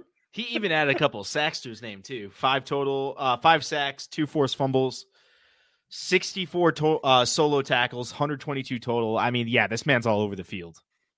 Yeah, they literally asked him to do everything because he's the only one who knew how to do anything. Yeah, correct. So, but he did it pretty well. Just not good enough to win, games all by himself. That's unfortunate. Turns out it is a team sport, but individually, Jacob Dobbs was awesome this year. Next up is PJ Jules of Southern Illinois. Legitimately, when I watched him play live, it's just one of those guys you can tell a difference when you're watching a team and one guy stands out to you almost every single play. It tells you that guy's probably pretty good. That was PJ Jules all year. Just safety all over the place, all over the field, every play, making all kinds of incredible plays, catching up to guys from behind. He is always at the right angle, Look, all of his stats look fantastic. 43 total, 43 solo tackles, 96 total. That's a lot for your safety. But he is also the stereotype of a defensive back. Really good at defending the pass, really bad at catching them. 10 passes defense, so he got his hands on them. 0 interceptions on the season. That's the one thing I would like to see improved. But absolutely fantastic season for PJ Jules here. The one knock I would have is, man, you got to take that ball away for me. Just put 2 hands on it next time instead of 1. Try that. Get me 2 interceptions with those 8 passes defense, and I'm elated as a coach. Right. On the defensive line, Anton Junkic, defensive end for Albany. One of those guys that just lit up the stat sheet with sacks, especially, and it's hard to look away. Look, it's the strip sacks, man. Right. He's coming out with 4 forced fumbles. That is some of the highest on the list I've seen. That is the most amount of forced fumbles I've seen. This man lives in the backfield, has a nose for the football, and likes to take it away. He is a true hound, if you will, a Great Dane of them all. Wow. Interesting.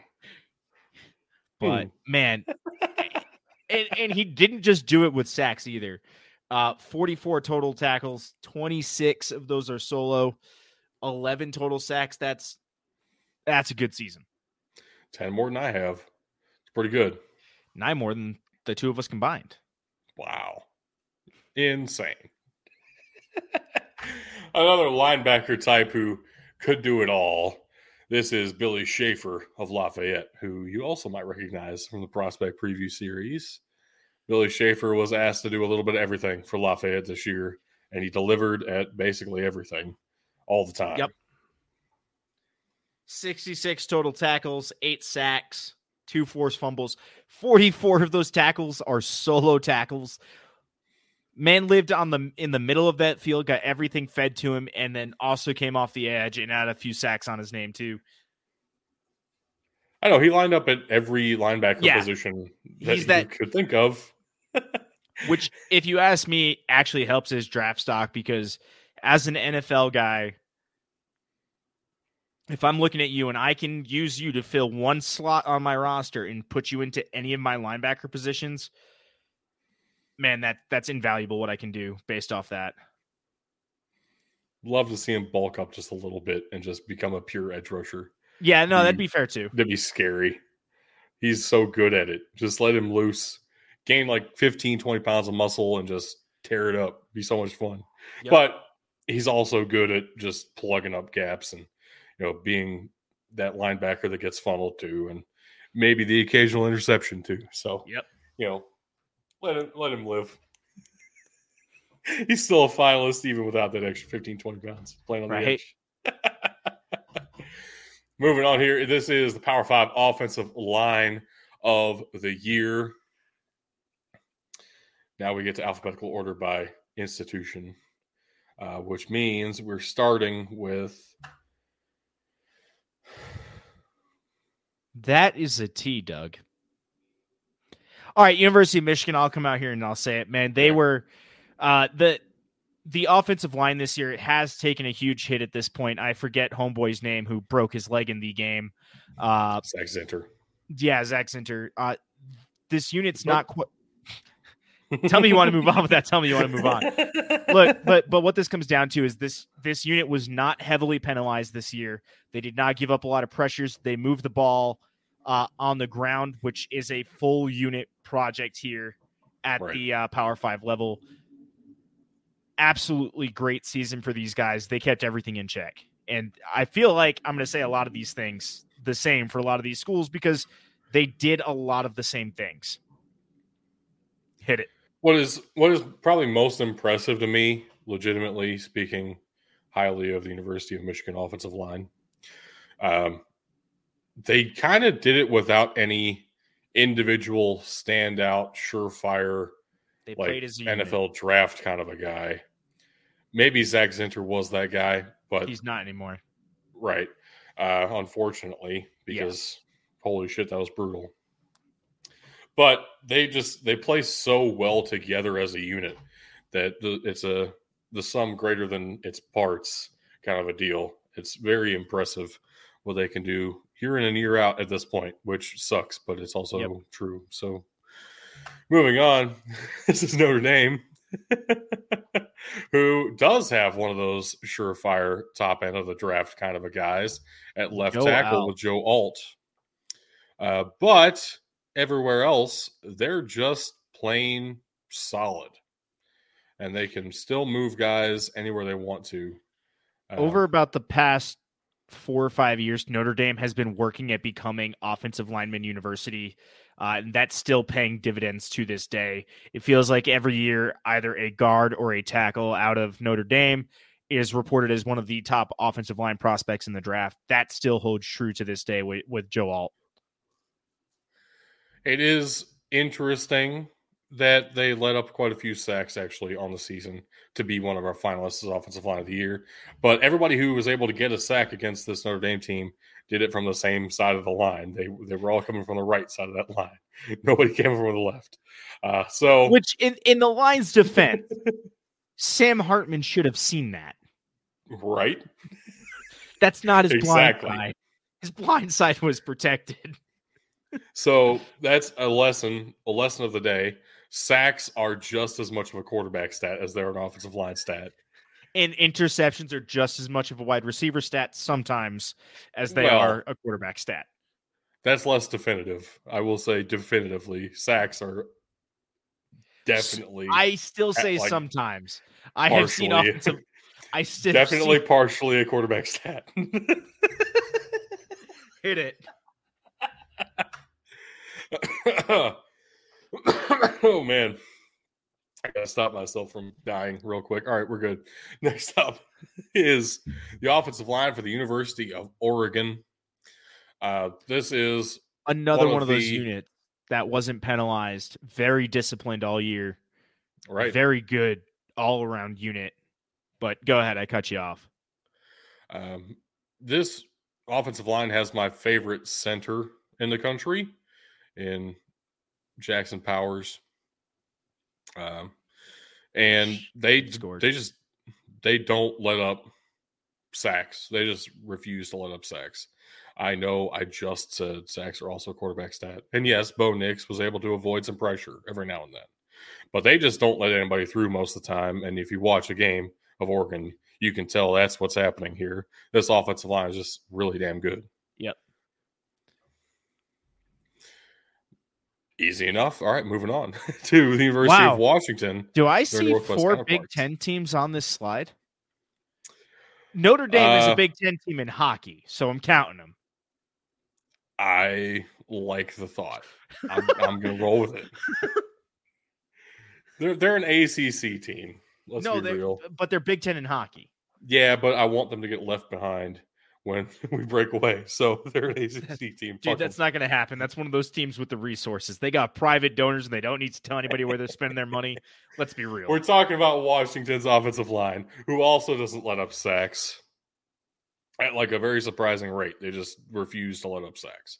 I think Washington and Oregon both led the country in least amount of pressures allowed. When I was looking up the stats, like it's insane. Yeah. Their pressure rate was like 2% for both of these teams. I mean, that's pretty impressive. Yeah. Not going to lie. That's pretty good. They also refuse to give up tackles for loss. Washington and Oregon both, and not just the pressures, but also open up lanes for the running backs too at relatively profound rates when we're looking at Power 5 offensive lines here. Just some really solid units. Yep. For the group of 5 offensive line, we have a couple of cheeky additions here. Starting us off with Air Force. I can't, man. Look, I was looking at the stats, and I was actually really impressed with what I was seeing. I really wanted to. I almost put them in on the finalist page for our votes. But here's the thing, and this drove into why, as a note here, Air Force's defensive line was number 4 for me on my list. Something happened the last part of that year. Their rushing yards went down heavily. They started getting penalized more. Something broke after that Army game, and that made me very resistant to take any of the Air Force guys that we had for offensive line and defensive line. Because I'll be honest with you, when you look at these pure stats, these two lines are top 5 in the nation. Not just top 5 in the group 5, top 5 in the nation on overall season-long stats. But something doesn't sit right with me. I understand it. I appreciate it. I actually don't necessarily disagree with it. It's just, it's hard for me to sit there and overlook that the way the season fell apart on them. So Air Force offensive line fell apart, but Army's just got started. Got better. For the Air Force game. Let me guess. Next one's Navy. Actually, no. Navy did not make the list, but Air Force, Army, both. So what's equally impressive to me, not only like the stats and stuff, like, sacks allowed, whatever. These teams don't drop back to pass. You can't really take that one into account. That's why I look at pressure percentage and sack percentage, like literally a evening stat. Right. So those stats are really good. They also don't allow tackles for loss, which maybe you can chalk up a little bit to the style of offense they run. It's literally designed to get out of trouble, even if the offensive line creates some trouble for you. But that's not really what happened when you watch these games. They were legitimately moving defensive lines around the field at will, and they're doing it undersized. Yes. It is very impressive what these lines were able to accomplish this year. And what makes this even more impressive is within the past 5 years, they got rid of the chop block and the cut block, which are two blocks both of these offenses and Navy relied on heavily to use their size to their advantage and make wide open holes. Air Force and Army have adapted around that and have found a way to do this with legal blocking schemes now that really open everything up.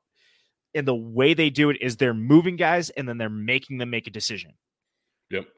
It's a true zone blocking scheme that puts the defense in a bad situation and off balance. It's just run so well that we have to recognize them. Yep. Next here, though, is Liberty. We've talked about the rushing yards for Liberty so much. It's fair to recognize this offensive line is putting in some dang work out there. Liberty's actually passed Air Force for rush yards per game at the end of the season there.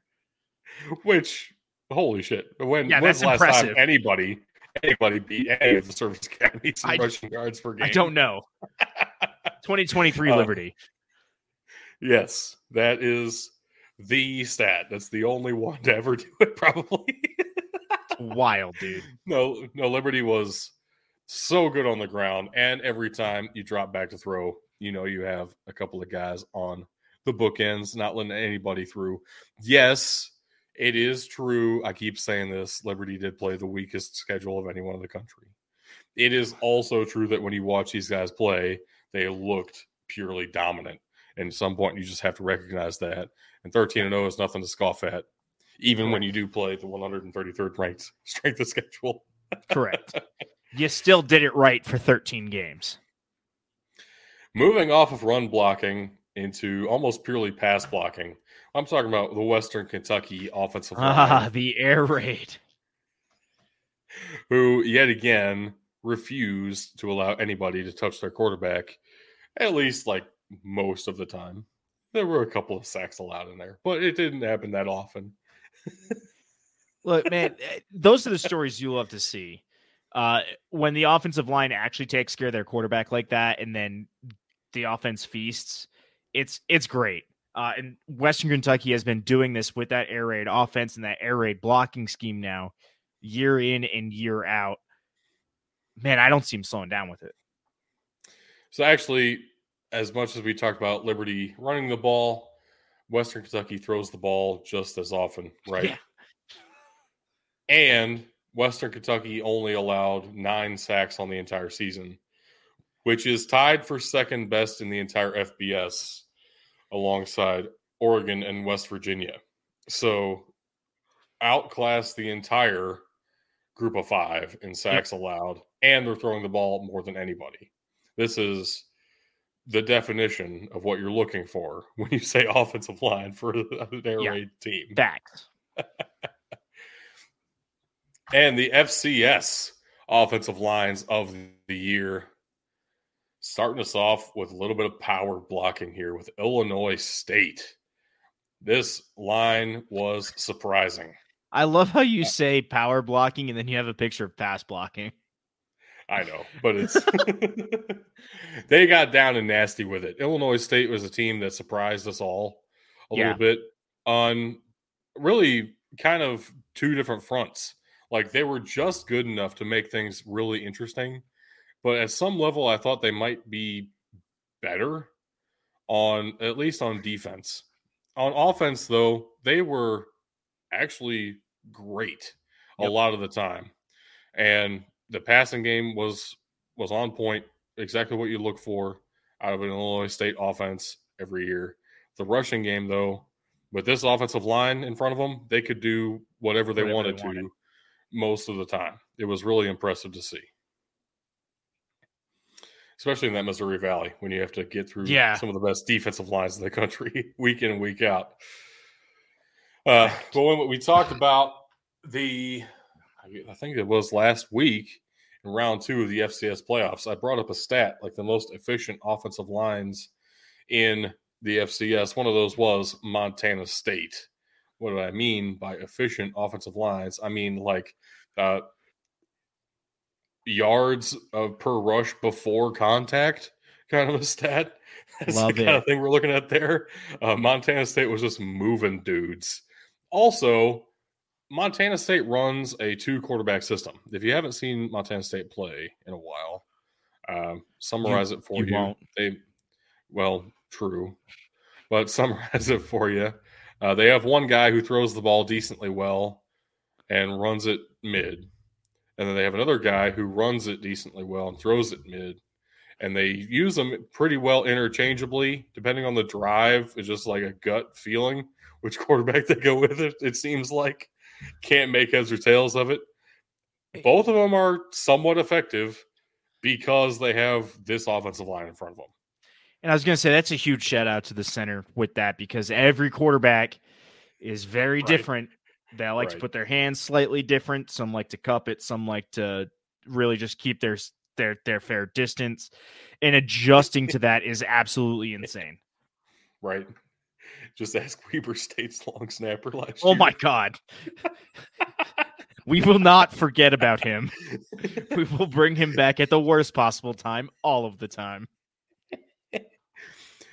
Next up here is South Dakota.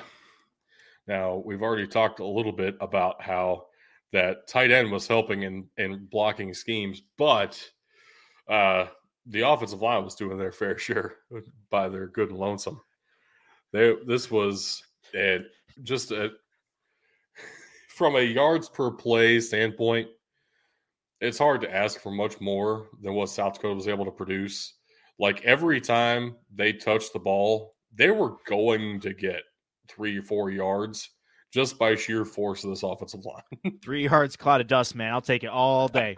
I'll take it all day. And paired with this defense, that's all you needed most of the time. So it's pretty good. 3 plus 3 plus 3 plus 3 is 12. That's more than 10. We're good. Keep it going. That is math. Good job. Thank you for attending math class with the big dudes in the trenches. That does leave South Dakota State because, of course, they're on here. Look, there's nothing about this offense that misses. That's the issue. And that's what's honestly going to make it hard when I'm deciding this is really what is the most important thing to this team, because we're not going to sit there and I'll spoil it. Like, we're not going to sit there and make South Dakota State the winners of everything, even though we realistically probably could. They have been that good at the FCS level this year. Yeah. But it's close on a couple positions. There are some positions that's less close. Yeah. It's just insane. But look at the 3-bar everywhere. mass too. That is, love that on 64. Right. Fantastic. And then Beautiful. Doug, how do you feel about seeing all the chips on the paint on 65 there, getting his head involved? I know. That reminds me of the shoot. Damn. Good stuff. Offensive line's getting nasty with it. Love to see it. Moving right along to the defensive line of the year for the Power 5, starting us off here, of course, which means we're starting with Clemson. Now, Clemson had what most would consider to be a down year, but this defensive line was all over the ball all the time. This is one of the greatest pictures I've ever seen of a defensive line. 3 different players converging on the ball after a fumble. But did they come up with the ball? I believe that they did. I'm pretty sure. There's a North Carolina offensive lineman that if they don't pick that up, he's falling on it. Either way, look, Clemson has become D-line U. They're kind of nuts in how well they churn out defensive linemen at this rate, and this is no surprise to me. They generate their pressure with a 3 to 4-man rush, and they generate consistent pressure that speaks to exactly how good that defensive line is. Especially up the middle this year, more than most years, it's really up the middle. The defensive tackles for Clemson have been phenomenal this season. It took them a while to get going, but once they did, they didn't look back. And next up for defensive line of the year in the Power 5, we're looking at Penn State. Now, Penn State allowed like the fewest rushing yards of any defense. Also had very close to the top for tackles for loss, actually the most in the Power 5 for tackles for loss. And a lot of that came from this defensive line. Both edge rushers were on point.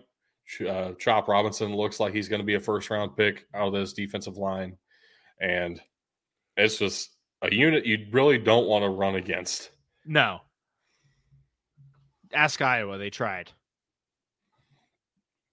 Yeah, pretty much. We saw that one.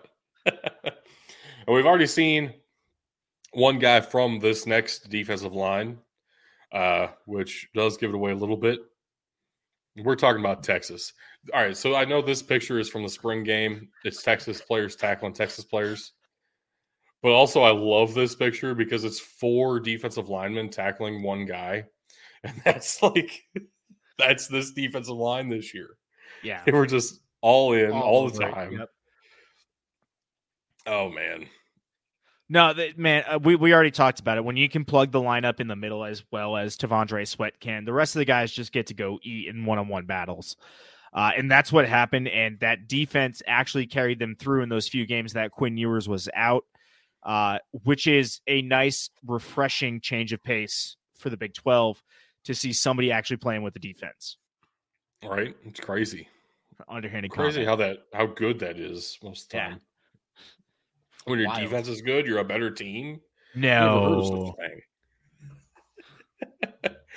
And then on the outside of the defensive line, of course, we're talking about UCLA. Inside Clemson, Texas. Outside Penn State, UCLA. Just which do you like more? And it really depends on what you're going for, because UCLA was not as good on the run defense, but they were much better in the pass defense, generating the pressure, forcing the QB hurries, and getting the sacks on top. Insane how similarly these teams play, but how different the outcomes are based on the coaching staff and the talent they have out there. Right. And definitively one of the scariest pass rushing rotations on pure defensive ends I've seen in quite some time. Yep. UCLA had the Murphy brothers and Leatu Latu, and just they were able to do whatever they wanted to when it came to obvious passing downs, because they had two guys who would get to the quarterback regardless if they were rushing 4 or only rushing 2 guys. I mean, those 2 guys would still get there. So, yep. Huge credit to that defensive line in particular. On the Group of 5 side, starting us off is Boise State. Now, they didn't start off the season that well. They ended phenomenally and were the heart and soul of this defense for the Broncos that ended up winning them the Mountain West title. Oh my gosh, what a great end of the year for this Boise State defense and this defensive line in particular. No, that's 100%. The turnaround after firing Andy Avalos is absolutely insane. It's wild to see how quickly that turnaround happened, and it just makes you wonder about the mismanagement. And that's about the time the defense turned around too. This is when they started tightening up that defensive line, and it made it impossible. Hell, they shut down Air Force's run game, which is not easy to do. Next is James Madison, who had Jalen Green and James Carpenter. And do I need to say anything else? Yeah, they got the big boy in the middle. Those 2 guys by themselves would be terrifying for anybody. But you add to it, they had another guy up the middle who was really good, and another guy on the other side of the defensive line who was really good. And actually, if Jalen Green weren't racking up almost near record-breaking sack numbers, the rest of the defensive line would have been just fine as well. Yeah. So if he wasn't doing it, well, somebody else on that defense would have been. Kind of crazy to think. I legitimately cannot name you a single defensive back on this James Madison team, and yet I still consider them to be one of the best defenses in the Group of 5 this entire season. This defensive line was that good. Yep.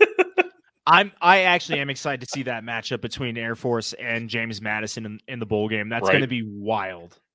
We're talking about an offensive line of the year finalist and a defensive line of the year finalist going head to head. Yep. Beautiful. Next here is Troy, which said Kamani Vidal was the heart and soul of the offense. Heart and soul of the defense was the entirety of the defensive line for Troy. They got pressure at an alarming rate. They got tackles for loss at an even more alarming rate. They were everywhere you wanted them to be and then some. Yep. And they won the Sun Belt title as a result. That's usually how that works. You have a good run game and a solid run defense. Well, it'll do good things for you. Right? I wish we would have been able to see Troy and James Madison for the title. I do too. That would have been great. But they beat up on App State. So next year. And UTSA is our last finalist for the Group of 5 defensive line of the year. Now, one of those defensive lines that maybe doesn't jump off the screen at you statistically, but always felt like they were making the right play at the right time, especially when it came down to conference play in the American this year. I could not possibly name you a better defensive line in the American Conference than UTSA's once it came down the stretch. And that's including some really, really good teams. So UTSA is very well deserving of this, even though they might not show up in the top 10 of every statistical category you're going to be looking for. Yep. No, UTSA, that the team as a whole, it started down. It got very much better throughout the season. And that defense was what kept them steady in a lot of those questionable times. As much as you shat on Army, this Army team did beat UTSA early in the year, which speaks to a couple things. Army was up and down, and UTSA got way better at the end of the year. Look, UTSA's issue for a large chunk of the season was that Frank Harris had a major regression in interceptions. Yeah. Let's be real. That's the hot and cold of UTSA. The defense kept them steady. That is true. Come on now. Fair enough. You just sell me out. Okay, fine. FCS Defensive Line of the Year, starting us off in the SWAC with Florida A&M. Now, what's really scary about this picture is the best player of this defensive line isn't even in the picture. Isaiah Land didn't make the cut in this exact photograph. But this defensive line has got to be up there as one of the top two reasons Florida A&M was the best team out of all the HBCUs so far this season. We'll find out in the Celebration Bowl. It's going to be Howard. Yeah, we know. We know it will be Howard. But in the meantime, we can say Florida A&M looks like the best team in the HBCUs. Facts. Look, this defense was all over the place all year. It started from week 0 against Jackson State in the SWAC kickoff game. The team has not looked back since. We said it before about some of these other teams, but for Florida A&M, this defensive line is the heart and soul of this team and this defense. Next up, some familiar faces here. Hey, I've seen them before. South Dakota State. All right, we've talked enough about South Dakota State. I'm not going to lie. They're really good. They had to be here. Let's hit the next slide. Southern Illinois is our next team. If you watch the Idaho game, that alone should tell you how dang good this defensive line is. Because, wow, Idaho could not move the ball on this front. This picture is from week 1 against Austin Peay when Austin Peay could not move the ball. A conference champion, Austin Peay, couldn't figure out how to move the ball. Also, Northern Illinois, who prides themselves on being able to move the ball, could not move the ball. Against Southern Illinois. Look, so I'm gonna go here and I'm gonna say this. We were talking back in the offensive lines of the year that Air Force and Army would move the defensive linemen, and thus by moving the pile, they move the ball forward. The Salukis do the opposite, and what I mean by that is the defensive line pushes the offensive lineman back. That creates issues for running backs.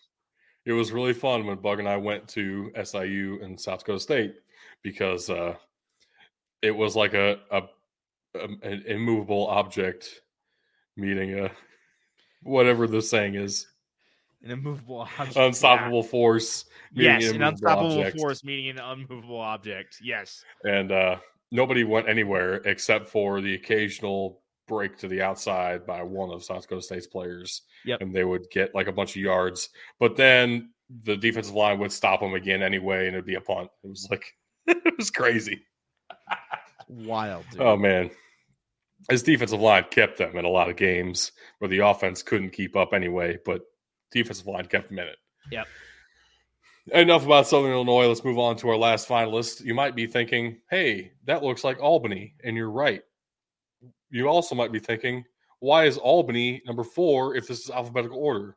It's because they go by U, Albany, and U comes after S in the alphabet.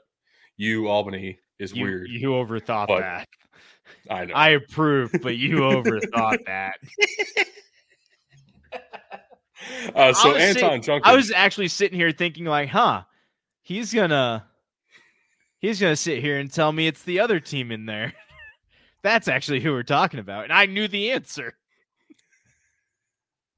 Anyway, Anton Junkins was one of our finalists for Defensive Player of the Year for the FCS.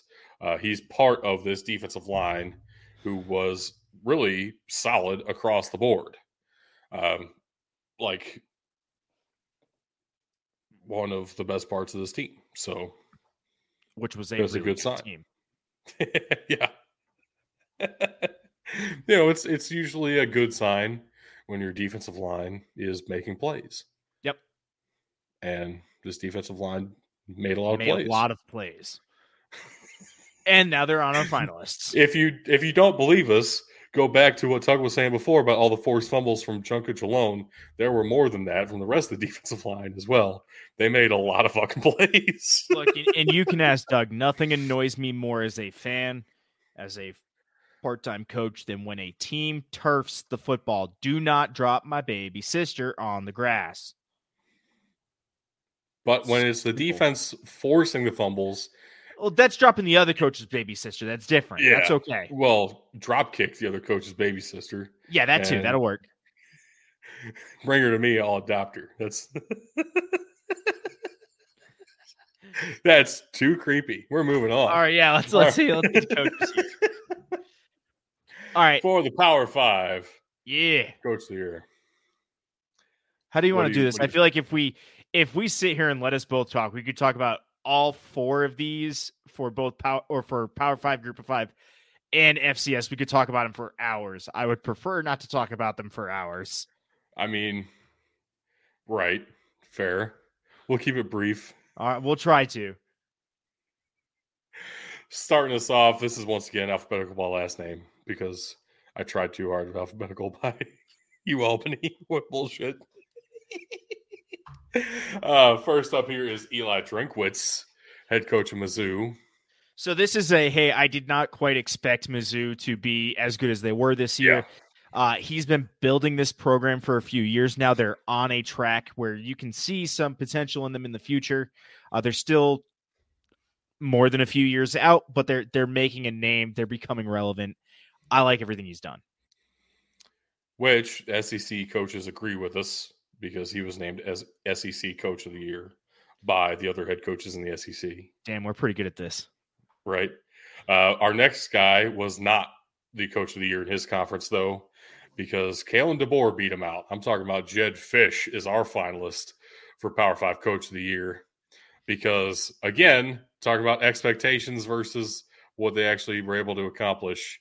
I don't think anyone in their right mind thought Arizona would finish inside the top 25, and Arizona got all the way into the top 15 in the country with an offense that nobody expected, but also just being really fun. What Arizona was able to do, especially with how they started, because they really didn't start looking out that good. They started the season looking like typical Arizona. The way he was able to get these players to buy in was absolutely insane. That's why they are where they are, and that's why he is our Coach of the Year finalist. In the ACC, our head coach of the year finalist went 13-0. I'm talking about Mike Norvell. Really should have been in the playoffs. Very much the same situation as Eli Drinkwitz for me. Mike Norvell has been building this program. He's done it consistently now at 2 schools where when he gets his guys, they succeed. They should be in the playoffs. Absolutely fantastic season. Even if they came with a little bit of those expectations, it's 1 to have them, but 2, it's another put together an undefeated 13-0 season. Got to have them in there. Yeah, this is almost the exact opposite of Jed Fish, right? Nobody had expectations. They outperformed them in Arizona. Everybody expected Florida State to go on a tear. And the fact they were able to do it even through some of the hardships at the end of the year is just incredible. That's a sign of a talented head coach. And our 4th Power 5 Coach of the Year finalist is Steve Sarkisian. Look, man, all you got to say for this is Texas is back. They've been searching for a coach for about 12 years. More than that, actually, about 15 years. They found one. Texas is back. Not much more to say. It is really funny, though, that the Big 12 head coaches all voted, and they named Mike Gundy Coach of the Year and not Steve Sarkisian. That's one final fuck you. I was going to say, that's also an expectations. Oklahoma State didn't come in with those expectations. Texas did. No, I think it was all about the one final fuck you. 100%. But I'm going to defend it because why not? But 100% it was. Nah, it was all big effort. All right, hit it. Big horns down for the Big 12. But we have him as one of our top 4. All right, Group of 5. Starting us off here with undefeated Conference USA champion Jamie Chadwell in his first season with the program takes Liberty on a wild ride in their first ever FBS Conference Championship. I was going to say he did what Hugh Freeze has started building, and he continued it, and he did it well. This makes sense to me. No, he needs to be in our finalist. But Conference USA named 2 coaches of the year. Boo. Co-coach of the year. Both of them are finalists for us. Because Yeah. we also have Jerry Kill in our top 4 coach of the year in the group of 5. Look, my man lives for New Mexico State. I don't know why, but I am here for it. Again, what he did I have with 2 pictures of him because it's fun. what he did with that turnaround is absolutely insane. No expectations, man. He is a player's coach, and you can see it in the way they play. Yeah, they go all out for him, and it's really fun to watch. New Mexico State is one of the best stories of the last 2 years of college football. Facts. Next here, Ryan Silverfield of Memphis. I know Memphis did not finish the season the way they wanted to as potential American Conference champions, but damn, the way that team came together and still with a really solid season. I know a lot of Memphis fans are going to be disappointed that they weren't in that conference title game, but with Tulane and UTSA and SMU performing at the level that they were on offense specifically, it was tough for anybody to keep up, and Memphis played their hearts out. And the fact that he was able to keep them motivated after the loss to Tulane, as rough as that was a big factor for me. And you're nodding your head so aggressively. I think it was a factor for you too. It absolutely is. I mean, and people can say Memphis had hopes, and they did have hopes for an American championship berth. I don't know if I necessarily had that expectation for them this year, but Ryan Silverfield had them competing and had them in a position where a couple of games go a different way and they're in, right? That's still a big deal. More importantly, he brought them back home to the Liberty Bowl. They're playing a home game for their bowl game. So, hey, why not? And I'll be at that bowl game. Very fun. Hell yeah. Hell yeah. Hell yeah. Crazy to me that we only get 4 finalists because I had like 4, 5 additional names that I wanted to include. But our 4th one here is Jeff Traylor. So we have 2 Conference USA and 2 American head coaches here for the group of 5. This is leaving off so many great coaches. I hate it. But Jeff Traylor is deserving. The way he was able to turn this team around, the way he was able to coach around some of the regression you were talking about with Frank Harris. Yep.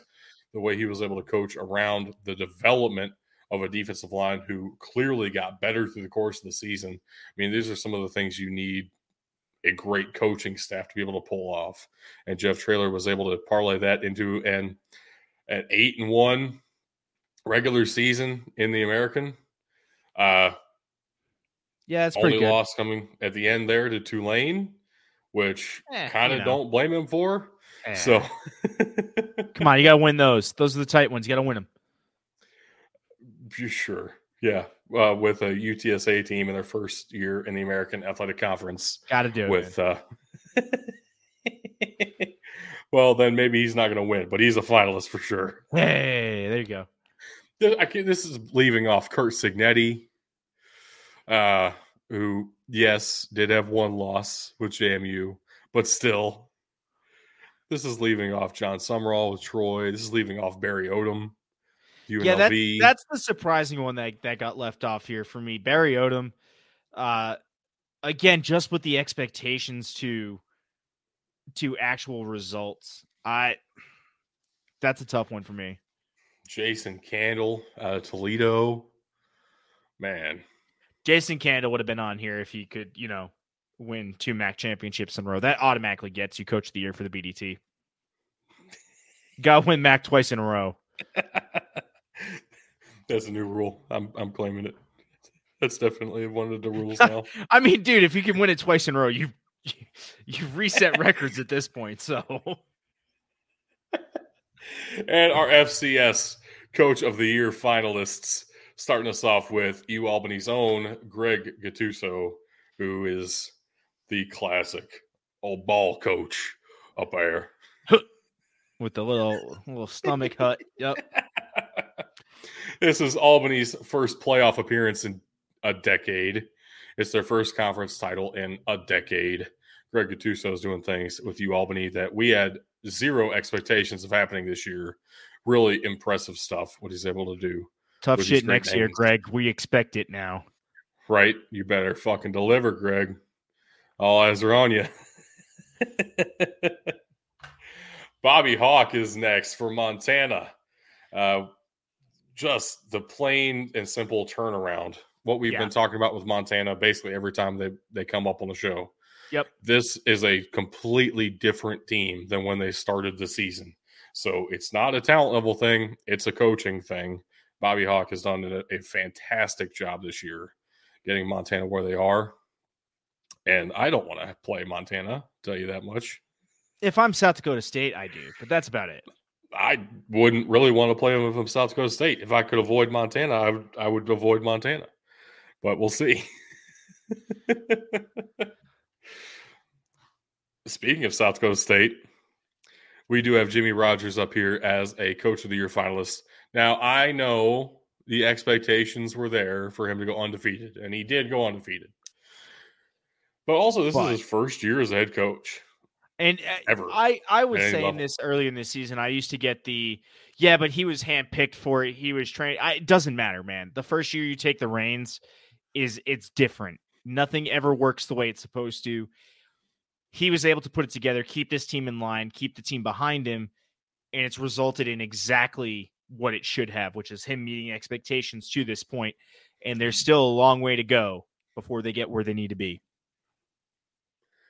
And our fourth Coach of the Year finalist for the FCS is Lafayette's John Troxell, an alumni of Lafayette, came back to his home school and led them to their first playoff appearance and conference championship in a decade, similar to Greg Gattuso up there in Albany.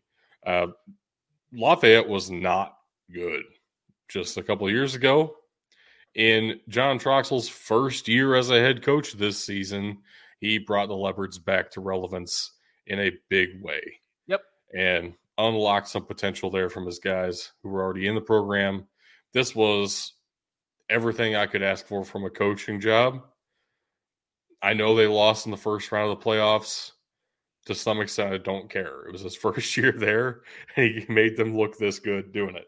They also took an incredible comeback by Delaware to even knock Lafayette out of the playoffs. Like, that was an insane game. So John Troxell did a fantastic job this year.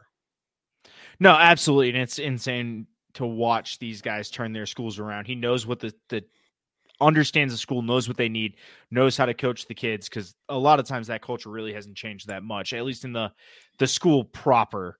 I'm happy to see it. It's always fun to see that. And these guys are, or at least they were, rolling. I guess they're not anymore. Believe it or not, that finally does it. I know it's 2 hours later, but we got through all of our finalists for the BDT Awards 2023. Can I have a break on the links tonight? You know what? I'll allow it. Allow it. Links are in the description, folks. If you want to find us somewhere, we've been talking for 2.5 hours. They've been scrolling across the bottom the entire time. So you can figure it out from here. We have faith. Bug, that's just for you. We love you, buddy. We miss you. We hope you had fun. But Doug, you got anything else before I take us on out of here? No. Literally nothing. Guys. It's been a wild ride today. Thank you for watching and or listening. And just remember, you can't win a game if you can't win the trenches.